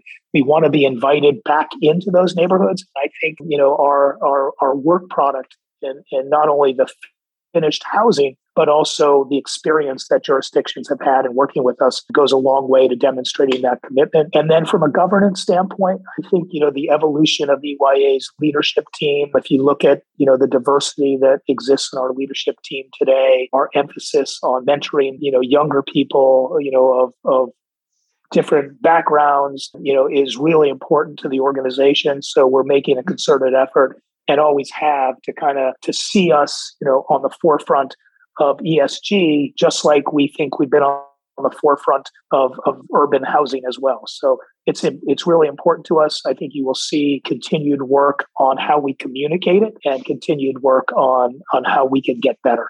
And that's our goal. So it's definitely an important part of our future. So affordable housing, of course, is a major issue today, both in for sale and rental apartments. How do you see it being addressed, and what is the EYA doing to address that issue today? So I'll start on the true affordable side of the equation. So, we're not ones who will go into a jurisdiction and fight about inclusionary zoning. We've worked, on various kind of task force, with the district and other jurisdictions to help develop inclusionary zoning programs that work. And then, we've worked with those same jurisdictions to implement not only, MPDU style or ADU style housing, but workforce housing programs targeting everything from 50% of the median income up to 120% of the median income. So we're very open and willing, and we typically in a lot of jurisdictions will exceed the affordable housing requirements in terms of percentages on the inclusionary zoning. On public housing, the segment that's below 50%. Basically, 0 to 50, most of that work that we do comes in conjunction with a local housing authority, where we're working with the housing authority in partnership to redevelop public housing land. We've done that in Old Town with ARHA, where the way that works is through a combination of various funding sources, low-income housing tax credits, some grants, but also in densification of public housing property, where you might have an older housing development, developed at 8 units per acre, and through a redesign and redevelopment, pushing that to 30 units per acre. In the case of our work with ARHA, 1/3 of the newer units were public housing, 1/3 were workforce, and 1/3 was market rate. So we did that also working with ECHA down near the baseball stadium. So we find it's just one of the things that we enjoy getting creative around. We have some expertise, maybe not as much as some of the nonprofit housing providers have on the tax credit side, but we've really tried to hire people with backgrounds in those areas so that we can be as fluent in the affordable housing finance options as the nonprofits. And I think what we bring to the table on that front is the ability to actually create additional land value on the market rate units, which is providing a subsidy to the affordable ground. That's great. And being a kind of cutting edge market housing provider, at least our experience is that the buyer who is buying a market rate unit for $1 million next door to a public housing unit or a workforce unit, today they have a lot of confidence in buying from EYA, given our history and our reputation. And so I think, we're able to generate greater market rate land value, and then also have figured out how to be as effective and efficient on some of the affordable components to make sure that we're maximizing the overall value to the jurisdiction and working with the housing authority. The other component of affordability that has become a strategic focus of ours, I think like a lot of people, we got caught up, 5 and 10 years ago in, building the next $1 million townhouse. And one of our strategic objectives that we focused on starting about 5 or 6 years ago was to find more attainable market rate housing opportunities.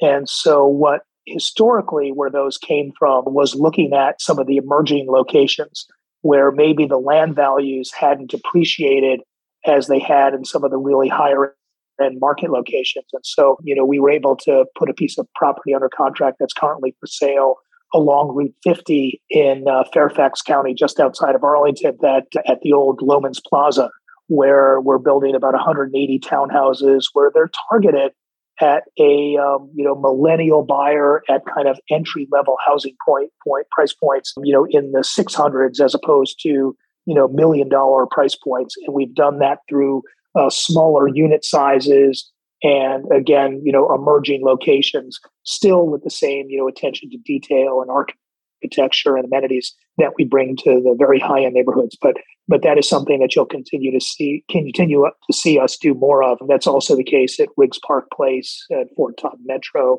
where the attainability price point, for that first time buyer was something that we were really focused on. But there's no subsidy involved in that. It's really just, looking at the entitlement, looking at the product design, and where the site is and the acquisition price that allows you to bring those homes in for a much more attainable price point. That's great. So let's shift a little bit to your company. Regarding your company, what do you look for in prospective employees? It's a great question. I'm not personally involved in, the day-to-day hiring decisions anymore, but I can tell you, as I tried to build, the EYA team that's in leadership today, the number one thing for me was a consistency to core values and style. It was not, necessarily how smart you were or how aggressive you were, but how consistent are you with the core values of what EYA has kind of embraced and has made us successful over the years. And those core values are around, integrity and honesty and humility and just doing business in a way that, you would want somebody to do business with you, to treat you fairly, respectfully, to make sure you are getting a fair side of the bargain. And, it's not a winner take all philosophy. And, a lot of that, comes from, the teachings of Terry Aiken back to the beginning that, you never got a deal if you didn't agree and find common ground with the other side. And so, I think, making sure that people really understand that and that there has to be common ground on all. And, we want people to work hard and to be passionate, but, and to believe in the mission of what we do, but we want them to do it in a certain style and way. And I think our leadership today just, probably gets it even better than I did. So, that's what I looked for. And I think our people today, as they're going through the hiring process, probably, also carry that same philosophy going forward. So you've developed a new management team now, apparently over the last few years, and so you have a more distinct organizational structure that you had when the entrepreneurial thing. So has that helped you in your looking at growth potential and opportunity? And has it also helped you in mitigating risk and opportunities going forward as well? In many ways, I think it's the same structure and the same philosophies around management and compensation. We want all of our partners and senior leaders to feel like owners in the organization. Mm-hmm. That's the way they're compensated. They share in the promote interests of projects. So they're not our land acquisition folks. You don't eat what you kill. You share equally across all the deals that people are working on. So there's a very collaborative work environment and culture throughout the organization. And I think in many ways, the new leadership team, again, kind of takes that to the next level. So I don't think it's really changed. I think it's just, gotten reinforced. And, when it was just Terry and I, preaching those things or trying to implement, it went a long way. But now when you have a group of 7 owners of EYA and leadership, kind of preaching and acting on those same philosophies, it just becomes that much stronger. And yes, do I think, it does mitigate risk? It does, there's greater bench strength, there's, new energy and new ideas that are brought to the table. So with the same kind of stewardship, that comes from having my involvement and Frank's involvement and even Terry's involvement on the investment side, even though he's, tired in terms of how we look at, new deal opportunities and new potential. So it's the best of the new with a little bit of the guidance and wisdom of the old. I asked you to listen to a speech by a fellow by the name of Peter Kaufman, who formed a company out in California called Glenair. He's an engineer. And he's a disciple of Warren Buffett and Charlie Munger, Berkshire Hathaway fame. And his speech is called The Multidisciplinary Approach to Thinking, which I think is some very interesting insights on dealing with information and approach to thought, as well as in dealing with people. And I wanted to get your insight, your thoughts after listening to that. And I'm going to share this on the show notes, by the way, the link to this speech. Great. Yeah, John, thank you for sharing it with me. I love to hear and learn, different business philosophies that are out there. And really, I think Peter's philosophy is more about a life philosophy, not necessarily even an approach to business. And I think what I took away from Peter's talk were two really important, I think, elements for me. At the end, he does talk about, making people feel like owners. So they think like owners of business decisions. And I think that's something, again, that, Terry Aiken did with me very early on in my career, and then kind of carried on to the philosophy of EYA with all of our senior leaders. The other thing that I think that Peter speaks about is this idea of go first, where he talks about some statistical analysis about people's acceptance and willing to be kind or be nice or to be open to another person's, entree or approach to you. And I think a lot of people, are hesitant to,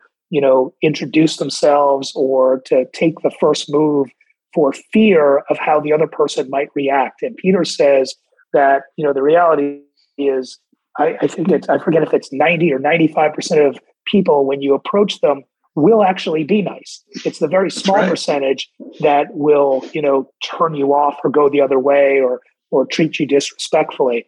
And I think he's 100% right. I think, whether it's, the willingness to take a risk, in business, or the willingness to take a risk in a relationship or building a relationship, I think the benefits and the odds of it being successful are far greater than the fear or the risk of it not being successful. And I think it's a really powerful philosophy to live by, that it's okay just to take a chance and, reach your hand out and say hello to somebody and, and open yourself up to the opportunity that comes with a new relationship or, a discussion with somebody that you may not know. I think it was really powerful. And so I really enjoyed it. I encourage everybody to listen, because there's always something you'll learn in there. I think I may have mentioned this to you, that I'm a huge disciple of Bill Collins and Good to Great. And I think in many ways, if you look back to the very original EYA business plan, there were a lot of, it's actually Bill Collins, it's Jim Collins, I apologize, right. Jim Collins, our very first business plan, actually, if you read it today, you would see so much of what EYA is today. The idea of, getting the right people on the bus, leading with, human style, treating people the way you would want to be treated, and then trying to find one thing that you do well and just keep doing it over and over again. That is, what Good to Great is all about. And I think that is something that turn the flywheel, turn the flywheel, as he calls it, which is getting started is really slow, but then once you get going, it just kind of accelerates. And it's so easy, in real estate to, try to do different things. And, there's so many different opportunities out there, but, keeping that focus and, becoming the best in one particular aspect, I think has been, a huge key to EYA's longevity. That's great. So let's shift to your personal life a little bit, Bob. What are your life priorities among family, work, and giving back? Great question. I'm, at a stage in my career and my life where, I've been able to kind of shift time priorities where, at the beginning of EYA, maybe EYA represented, 80% of my hours. I had young kids and I spent as much time as I could, being there for them and for my family, for work, for, school events and activities. But today, EYA probably represents, maybe 30 or 40% of my, waking hours in terms of time allocation. I spend a lot of time, with my family and my adult children, kind of supporting, kind of their wishes and dreams and doing fun things together, whether it's traveling or, being together. I've always felt that giving back is an important part of like a full life.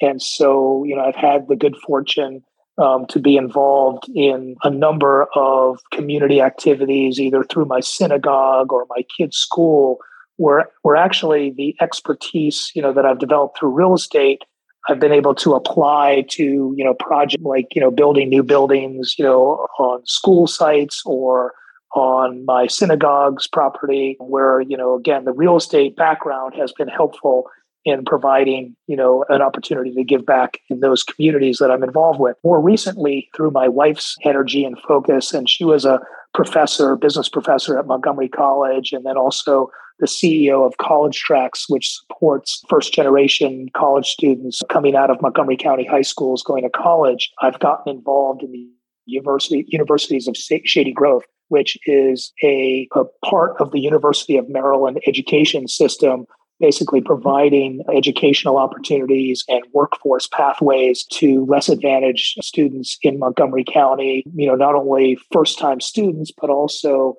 older residents, who want to go back and be, and have the opportunities for additional education and retraining and things like that. So Universities of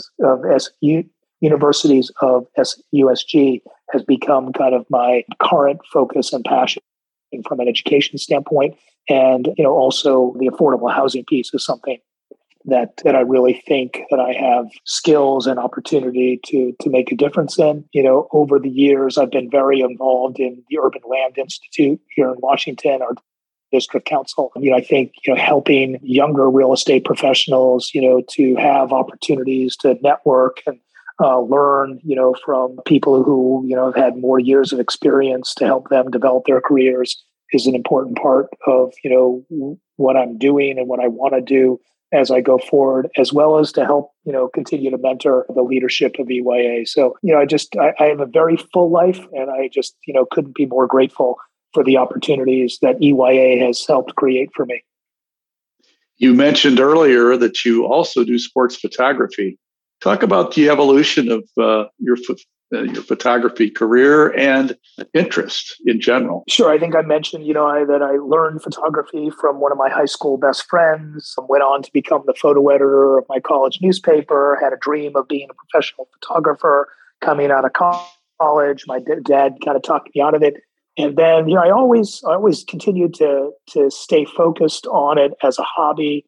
I was the guy on the sidelines of all my kids' sports events, with the nice camera, taking, sports photographs of them. And I eventually started doing it for friends' children as well. And through that, I, got an opportunity to shoot for some of the Washington sports teams for, at the time, it was Home Team Sports. And that was back in 2008. And that has evolved into a very robust commitment to NBC Sports, where I do cover many of the local sports teams on an annual basis, for their local presence on NBC Sports Washington, which is their local web presence. Potentially seeing that winding down a little bit. I did mostly the football season this past year. There was a time, it was an incredible escape during the stresses of the recession, to be able to, work hard all day and then just go out and photograph a Caps game or a Wizards game. I think, those days of, literally, working full time, every single day and then shooting 2 or 3 events a week are behind me. Just physically, It's exhausting, but it's been a great opportunity to make relationships with a lot of the other professional photographers in the region, folks at Getty Images and USA Today Sports and the Washington Post. I mean, they've really embraced me and my passion for it. And a lot of them have become good friends. And so, I feel like I've gotten the best of both worlds, the ability to have an incredibly fulfilling real estate career, and then also, live my dream of being a professional sports photographer. And so, one day I hope to actually maybe have a photography show in a gallery someday, where I can display some of my work that I'm most proud of. But I still, when I travel on vacation, I still love to take pictures. I was out in California for a month this winter, and with my daughter and my wife, we went to Death Valley, which was one of the most photographic experiences that I had ever seen. And, even to this day, I felt like I took some of the best pictures I've ever taken in my life back in February of this year. So I love, the creativity, kind of the continuous learning of it. I just was able to purchase the new Nikon Z9, which is their new digital camera. So just the whole, learning process of learning the new technology of a mirrorless camera and being able to apply that and things I love. So it's just a great creative outlet. And I just, look forward to, years more exploring the realms of photography. Well, if you have a catalog of 4 or 5 shots that you want to share, I could post it on the show notes if people want to watch, look look at them if you'd be willing to share them with me. Sure, Some of your favorite shots. That'd be kind of cool. That'd be kind of fun. Happy to do that. Yeah, that'd be great. So I saw you at Wolf Trap. Probably was it 3 summers ago, maybe at a Dark Star Orchestra concert. You were in the pit. You had a Grateful Dead tie-dye shirt on. So I gathered you were a Deadhead. Did you ever play an instrument as a kid? I mean, was music? So I think I played the clarinet, back in elementary school. Okay. Not very well. There's no clarinet in the Grateful Dead, unfortunately.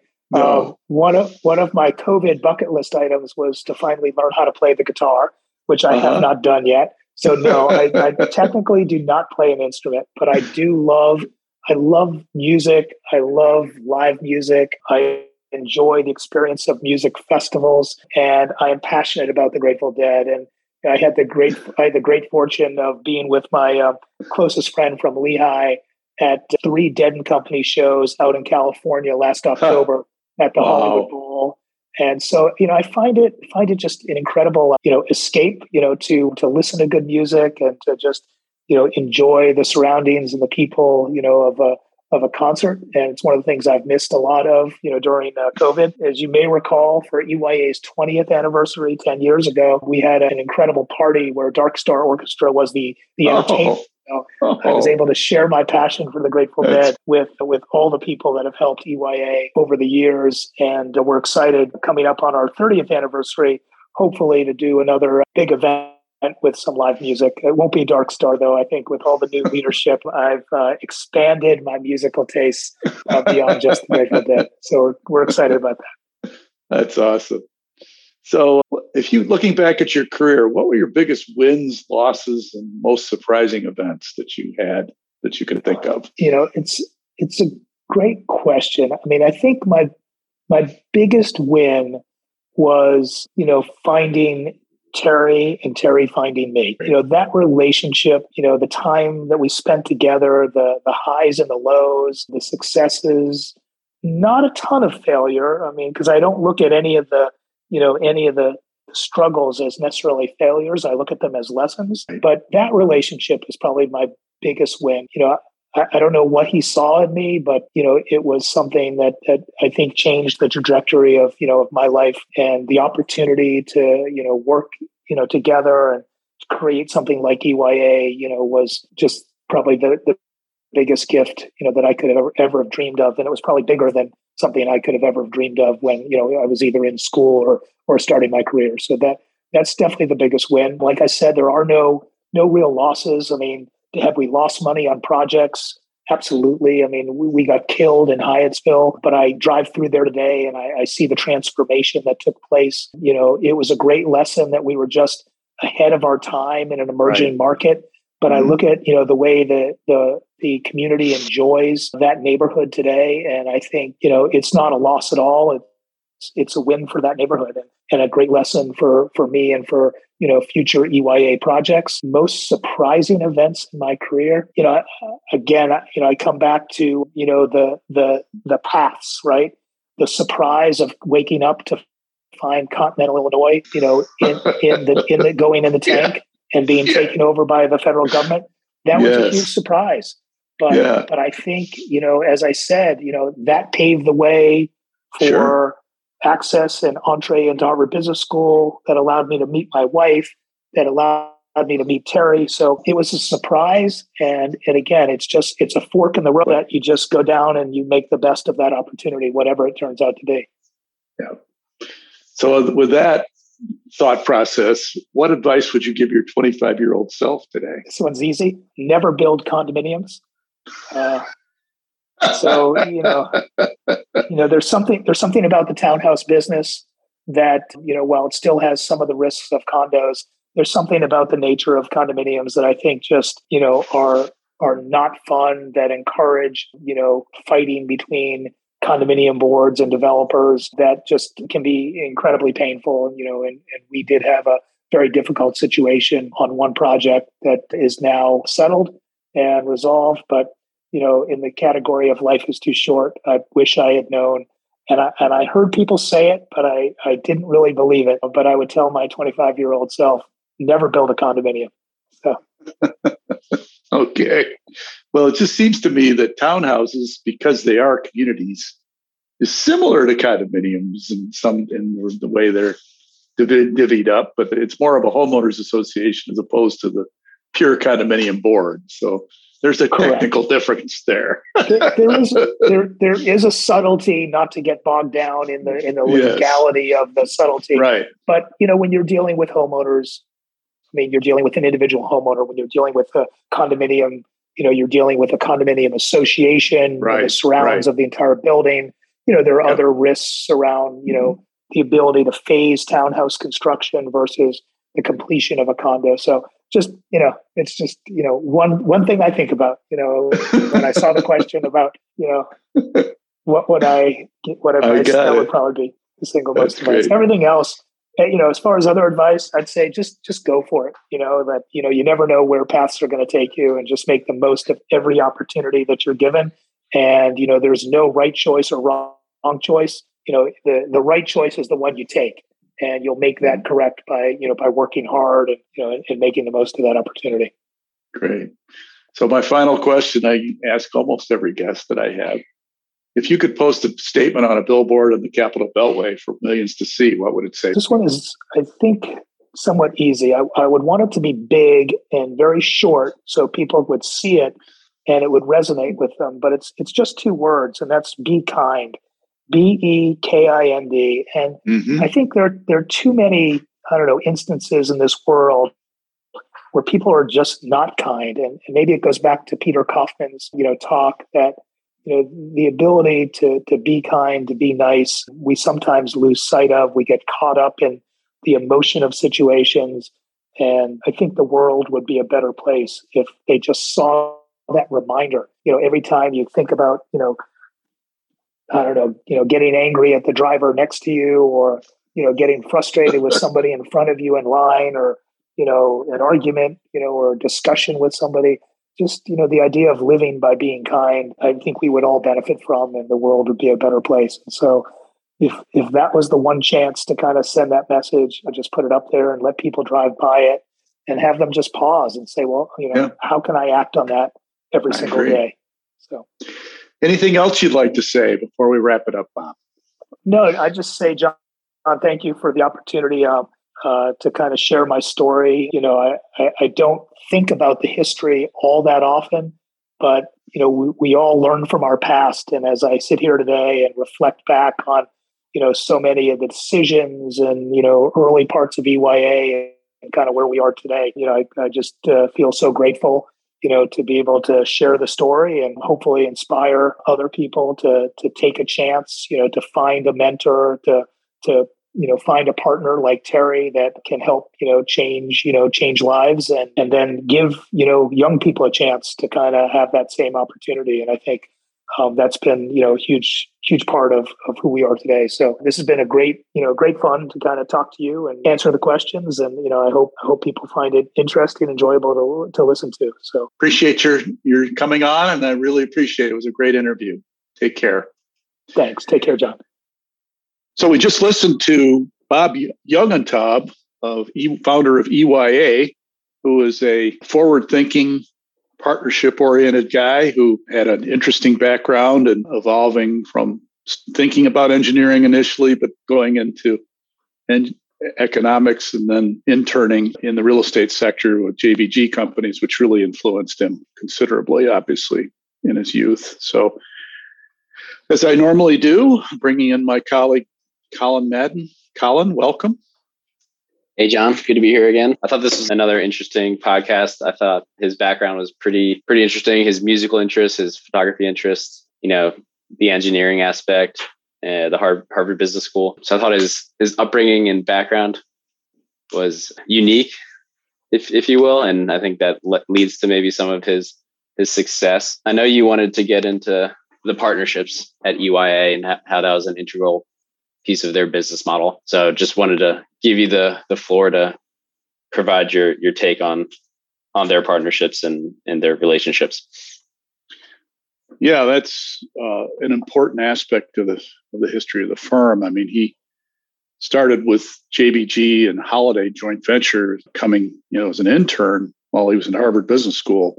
Saw how that partnership evolved, and then obviously they philosophically had some changes and differences, and he had to decide whether to go one way or the other, and went with the Holiday Corporation because of one of his advisors told him that he was more of a development oriented firm, which is interesting in retrospect because the JBG is one of the largest developers in the city, and Holiday, of course, has done it and continues doing it, but they're a much smaller scale developer. But that doesn't matter because that ends up steering Bob's career. But the big key partner he found was Terry Aiken, and he goes back to talking about Terry all along. The E of EYA is Terry Aiken, and of course he's Y. And the two of them came together while at Holiday, and that was his mentor, and still is his mentor to this day, even saying that he was 17 years older than him, Terry is, and being the willingness to, in his late 40s, to start a new company, he thought was pretty amazing. That his mentor did that, and then taking him along as an equal partner. I asked that question. That says a lot about Terry's willingness and understanding of Bob's capabilities at a young age to take on an equal partnership like that. And why just the two of them? I asked that question. He could have had more than one. Well, it just worked out that way, and they brought in Frank Connors, who's the CFO, early on, but didn't bring him to full partnership at that time. So it was an interesting evolution, and now they have like 7 or 8 partners at the company as they've grown. But they've kind of modeled the partnership thing more or less in concert with what the JBG companies have done over the years, and thinking along the lines of that. So, he said Terry Aiken was mentored by Ben Jacobs, who was the founder of JBG. So it could tell, that whole partnership model really comes from the JBG thought process, I think, originally. Yeah, you could tell he really cared about that relationship with Terry and his mentorship. He brought it up a number of times, and you could definitely tell he had strong, favorable feelings with that relationship. So it was interesting to hear that. So EY is certainly a forward-thinking and innovative company. They've developed a number of sites that maybe others wouldn't have or wouldn't have thought to develop in the way that they did. I think one example he did was doing the first backloaded townhouse development project in the area. And I think that was an idea that came from an architect in California. Just wanted to get your take on this strategy, how they are forward thinking. Where do you think it'll go from here? Well, it's interesting. You might think it's innovative, that process, but if you just drive around, go down to Georgetown and go to Old Town Alexandria. You don't have garages on those townhouses because cars didn't exist when they were built. So how they park those? They have alleys. Yeah. And so they basically, it was just an old idea revitalized, that why not just, model after existing older towns. Another example is Brooklyn, New York. I mean, my son lived there. You go to Brooklyn, if you park on the street, and in some cases, I think they have alleys there. So alleys are a big part of it, and so they backload the parking and have a deck over that. Now, in his case, they don't have alleys necessarily, but they just, they have maybe streets lined up so that it allows for rear-loaded parking setup. It just depends on the community and the way the site lays out, I imagine. But yes, Chris Lazard basically took an old idea and re-engineered it for newer development and making it complementary. And the other thing they try to do is to make the architecture complementary with its surroundings. Another aspect of infill townhouse development. So it's really an old idea that, in the 1990s, everybody was building out in exurbia and greenfields with townhouses and single family residential communities, because that was the growth of our thought process. But then in the 1990s, the urban TOD philosophy took place, and younger people then wanted to live closer in. Yeah. When I was growing up, everybody was, wanted to be out in the suburbs and further away from the urban mess. Yeah. And now, because of the riots and everything that happened back in the 1960s, and then all of a sudden people looked at the city and said, oh, wait a minute, we like it there. We like the density. We like the shopping. We like the walkability. We like this. So it all came back.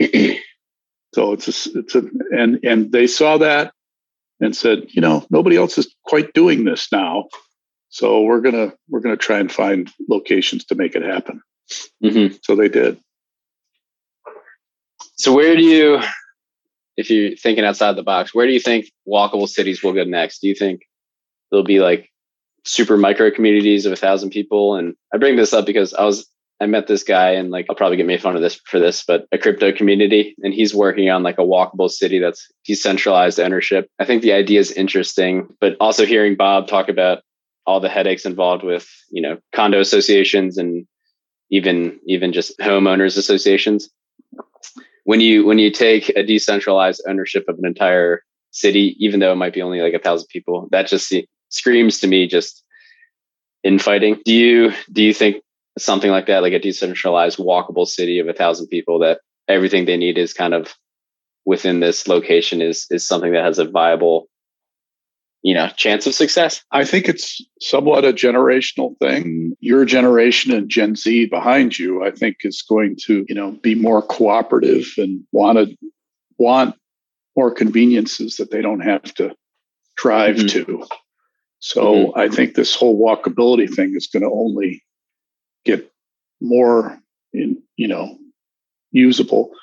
The counter to that, of course, is the cost of things. So, are people willing to live in much smaller environments and pay more for those conveniences? The question is, how far will that happen? How far will you take that? The pandemic kind of blew that idea out the water for a while, because people got real, human beings need to be social, and they felt like they were locked up in their 300 square foot apartment and couldn't get out and go, do things. Couldn't go have dinner at a restaurant. They couldn't shop. They couldn't go places. And so there is a point where that doesn't work. But as long as we're able to physically be with each other, then I think, yes, walkability will continue to become a tenet of development in the future. So there, as I said, those are the two counter forces: the health and cost. Right. So we'll see how that plays out over time. Yeah, interesting. I'm curious if these trends are more cyclical than we think, and it's just like a 50-year trend of going into the city and back to the suburbs, into the city, back to the suburbs, just to be different. I think an overarching issue, of course, is climate change and the concern that, you start taking more green fields away, you cause more and more carbon issues, which affects the atmosphere, which has long-term impacts on human civilization. So, I think preservation of nature and allowing for more of a free flow of carbon with, with the natural environment is going to be an important aspect that we didn't even think about in the 1950s, 60s, and 70s. Wasn't even part of the thought process. Now, people would look around when I was a kid and you'd say, don't litter and don't do certain things like smoking and all that. And it was like, there's inherent, it's ugly. It doesn't look right. Well, there's more than that. It turns out, so in your gut, you knew it was wrong, but until the science was really uncovered, you didn't really know why long-term, what the long-term issues are. So I think we're being more cognizant of that, and that therefore will have some longer, better term impact. Yeah. And it sounds like Bob's NEYA is also thinking that way. I think he mentioned that ESG is a big focus, and they were the leaders of walkable cities and walkable developments, and they want to be the leaders of ESG. So I do think he's thinking that way, and it's great to hear that those that are innovating in the space are also thinking about innovating in the ESG space as well. So it was good to hear that. I know you asked him to read the Peter Kaufman multidisciplinary approach to thinking, which it sounded like he enjoyed. And I think based on his background and his photography hobby and musical interests, he probably has that multidisciplinary approach to thinking. Yes. That's why I asked him. Give you the floor to, I know you really like that speech as I do as well. So I just wanted to let you riff on it. Yeah. I will say to the listeners, please listen to that speech or read it, and take what he says and stop and think about it, because it's not just something that's nice. It's really an impactful philosophy. The idea of going first and taking initiative with people and overcome your internal, your voice and your voice. What if he thinks I'm a bad person, or what if he thinks or she thinks, if people would take the initiative, he suggests that, and Peter talks about in the speech, that 95% of the people are good people and want to be nice. And even the 5% of people that aren't, I think, are either having a bad day. Very few have evil from, the get-go. Mm-hmm. So you just have to think that most people, when you express, you take the initiative to reach out to them, they'll be grateful and willing and eager to respond. So that's the one thing he emphasized, which I think is phenomenal. Yeah. And the other one is the one he didn't really talk about as much, but the dogged incremental aspect of change, that things over time, it just takes longer than you think. And just to be very, methodical, and to take in a lot more than what is immediately in front of you, a much broader perspective about things, and to have a discipline, as he talks about the 3 buckets he goes to in his speech about, the universe, the planet, and the human race, those 3 buckets. And if you absorb all those things and look at life that way, you'll have a much better perspective about looking and making decisions about things. He also brought up the Jim Collins book, Good to Great. I know we've discussed that, and the flywheel, and just constantly, essentially just making small changes until you get the flywheel, which more or less is the compounding interest idea. Did you want to discuss that at all? Or yeah, well, that's a famous philosophy of Jim Collins, the whole good to great hedgehog versus the fox thought process, which is, just deliberate, repetitive, good process. And when they started their townhouse development business, they said, their first project in Alexandria, he talks about, and I actually remember when they built it in the early 90s. It was unique. It was different, but they had pretty strong success. Although he said he made no money because the financing structure was such, he had to pay his lender, his partner, all the money. And yeah, I remember the CIG people that he did the deal with, because I remember structuring deals with them, and it was not the most favorable for the developer, but it got things financed at the time. But they learned from that, but they also learned that if we continue to do this process, the success in the marketplace is strong. So they figured it out. Collins talks about that in the book. He uses Walgreens as an example, and other companies that did things repetitively well. Southwest Airlines, various companies they cites in the book. And so the flywheel is the idea that you start up, and the flywheel is a tremendous amount of effort initially. But once the thing gets moving, it becomes easier and easier over time to push that flywheel along. Well, Amazon was built on that. So It's a pretty successful process to get it done. It's hard to find more successful business strategy than Amazon. over the last 30 years. Yeah, it's when you have a long enough time frame and you're consistent, it's easy to see a lot of these gains pay off. Yeah, the real estate development business is not the easiest way to do that. Right. Because there are just so many things that come up. It's hard to replicate a process on every deal because of the nature of the complexity of things that come up in that process. But they figured out a process for townhouses in the way they do them that was repeatable. So, it's interesting. Yeah. I thought it was interesting. I think he said it was Hyattsville where they did a project that I don't think the returns were favorable, but he said he drives by it all the time and really likes what they did. And he sees the benefit it provided the community.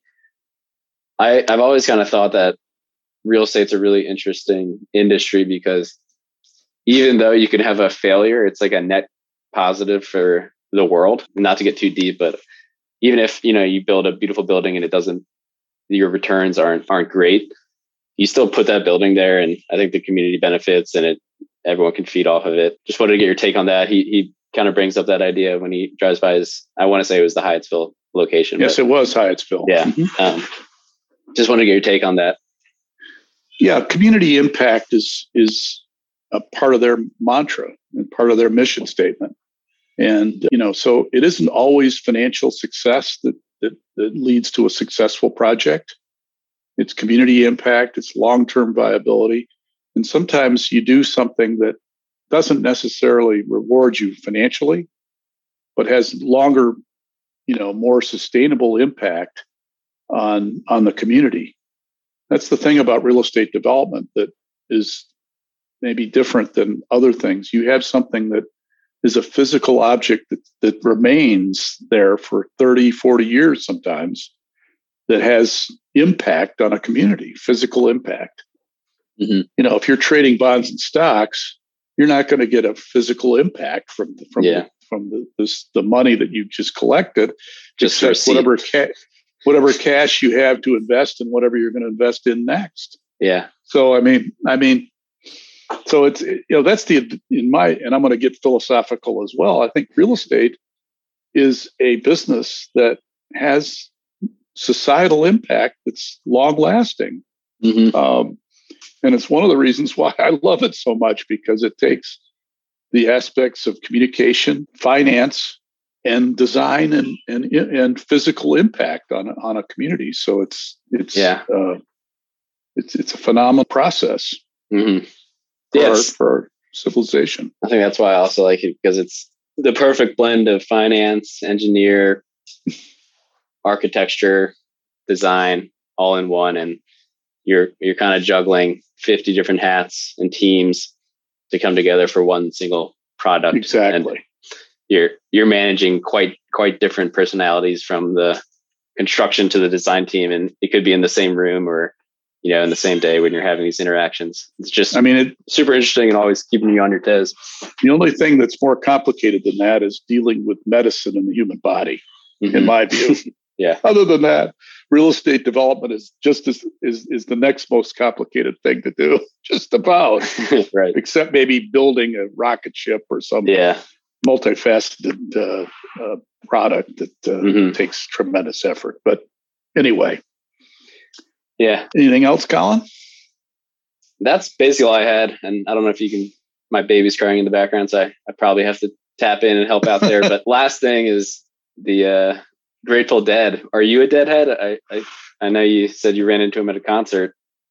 Might be something I didn't know about you. He is. Not as much. I enjoy their music, but I'm not an addict to it. I'm a pretty diverse music. I like jazz. I like classical. The only thing I don't like is hip hop, but that's a generational thing to some extent. But he and I are similar in age. He might be a little younger than me, but we love rock and roll. And so I saw him at Wolf Trap at the Dark Star Orchestra concert. And I was fortunate enough to get orchestra pit seats as he did. So I saw him there. Yeah, it was pretty cool. He was in a tie-dyed T-shirt and into it. And that's great. He said for the 20th anniversary of his firm, they had Dark Star Orchestra perform, which is a large group. It's like 7 or 8 pieces of, players. For a small crowd, that's a loud orchestra. That's a loud concert. Yeah. But he's an artist. He brings art to the table, his photography interest and his musical interest. So it's interesting. He's analogous to Yolanda Cole, who we interviewed last time. Yeah. From that perspective, he has an artistic bent to him. He wanted to be a professional photographer. So, and his father said, no, you don't want to do that. Yeah. Another thought I had, again, not to get too deep, but I feel like photographers see value in something that many people just overlook. And as someone who gets involved in like a land purchase, and you can see what a piece of land can become. I'm trying too hard to draw a correlation between his photography skills and his, development skills. But that's just one thought I had. Seeing an image that other people can't see. Right. It's imagining things. It means to have an image. Let me get that shot just right. So he's got to get the right light, the right angle, the right speed of aperture, all the different things. If you've done photography, there's complexity to it. And that's the way he is with development. So he wants to get the right, architecture, design, appearance, physical nature of it. It's obviously more complicated. Real estate development is more complicated than putting a shot together. But, there are books by, you think of somebody like Ansel Adams, who was a famous photographer, and he has explanations as to how he frames and it takes him sometimes a full day just to get a shot just right. So, at a much smaller scale, photography has very similar organizational aspects to it, which is interesting. It's really interesting. All right. Well, that's all I had. Anything you wanted to hit on? No, except thank you, listeners, for joining us today. And I hope you got a lot out of this episode with Bob. And come back perhaps in 2 weeks. It might be a little bit longer this time because I'm going to be taking a week off in late April. So hopefully we'll see you in May with our next episode. So thank you for joining us. Thank you.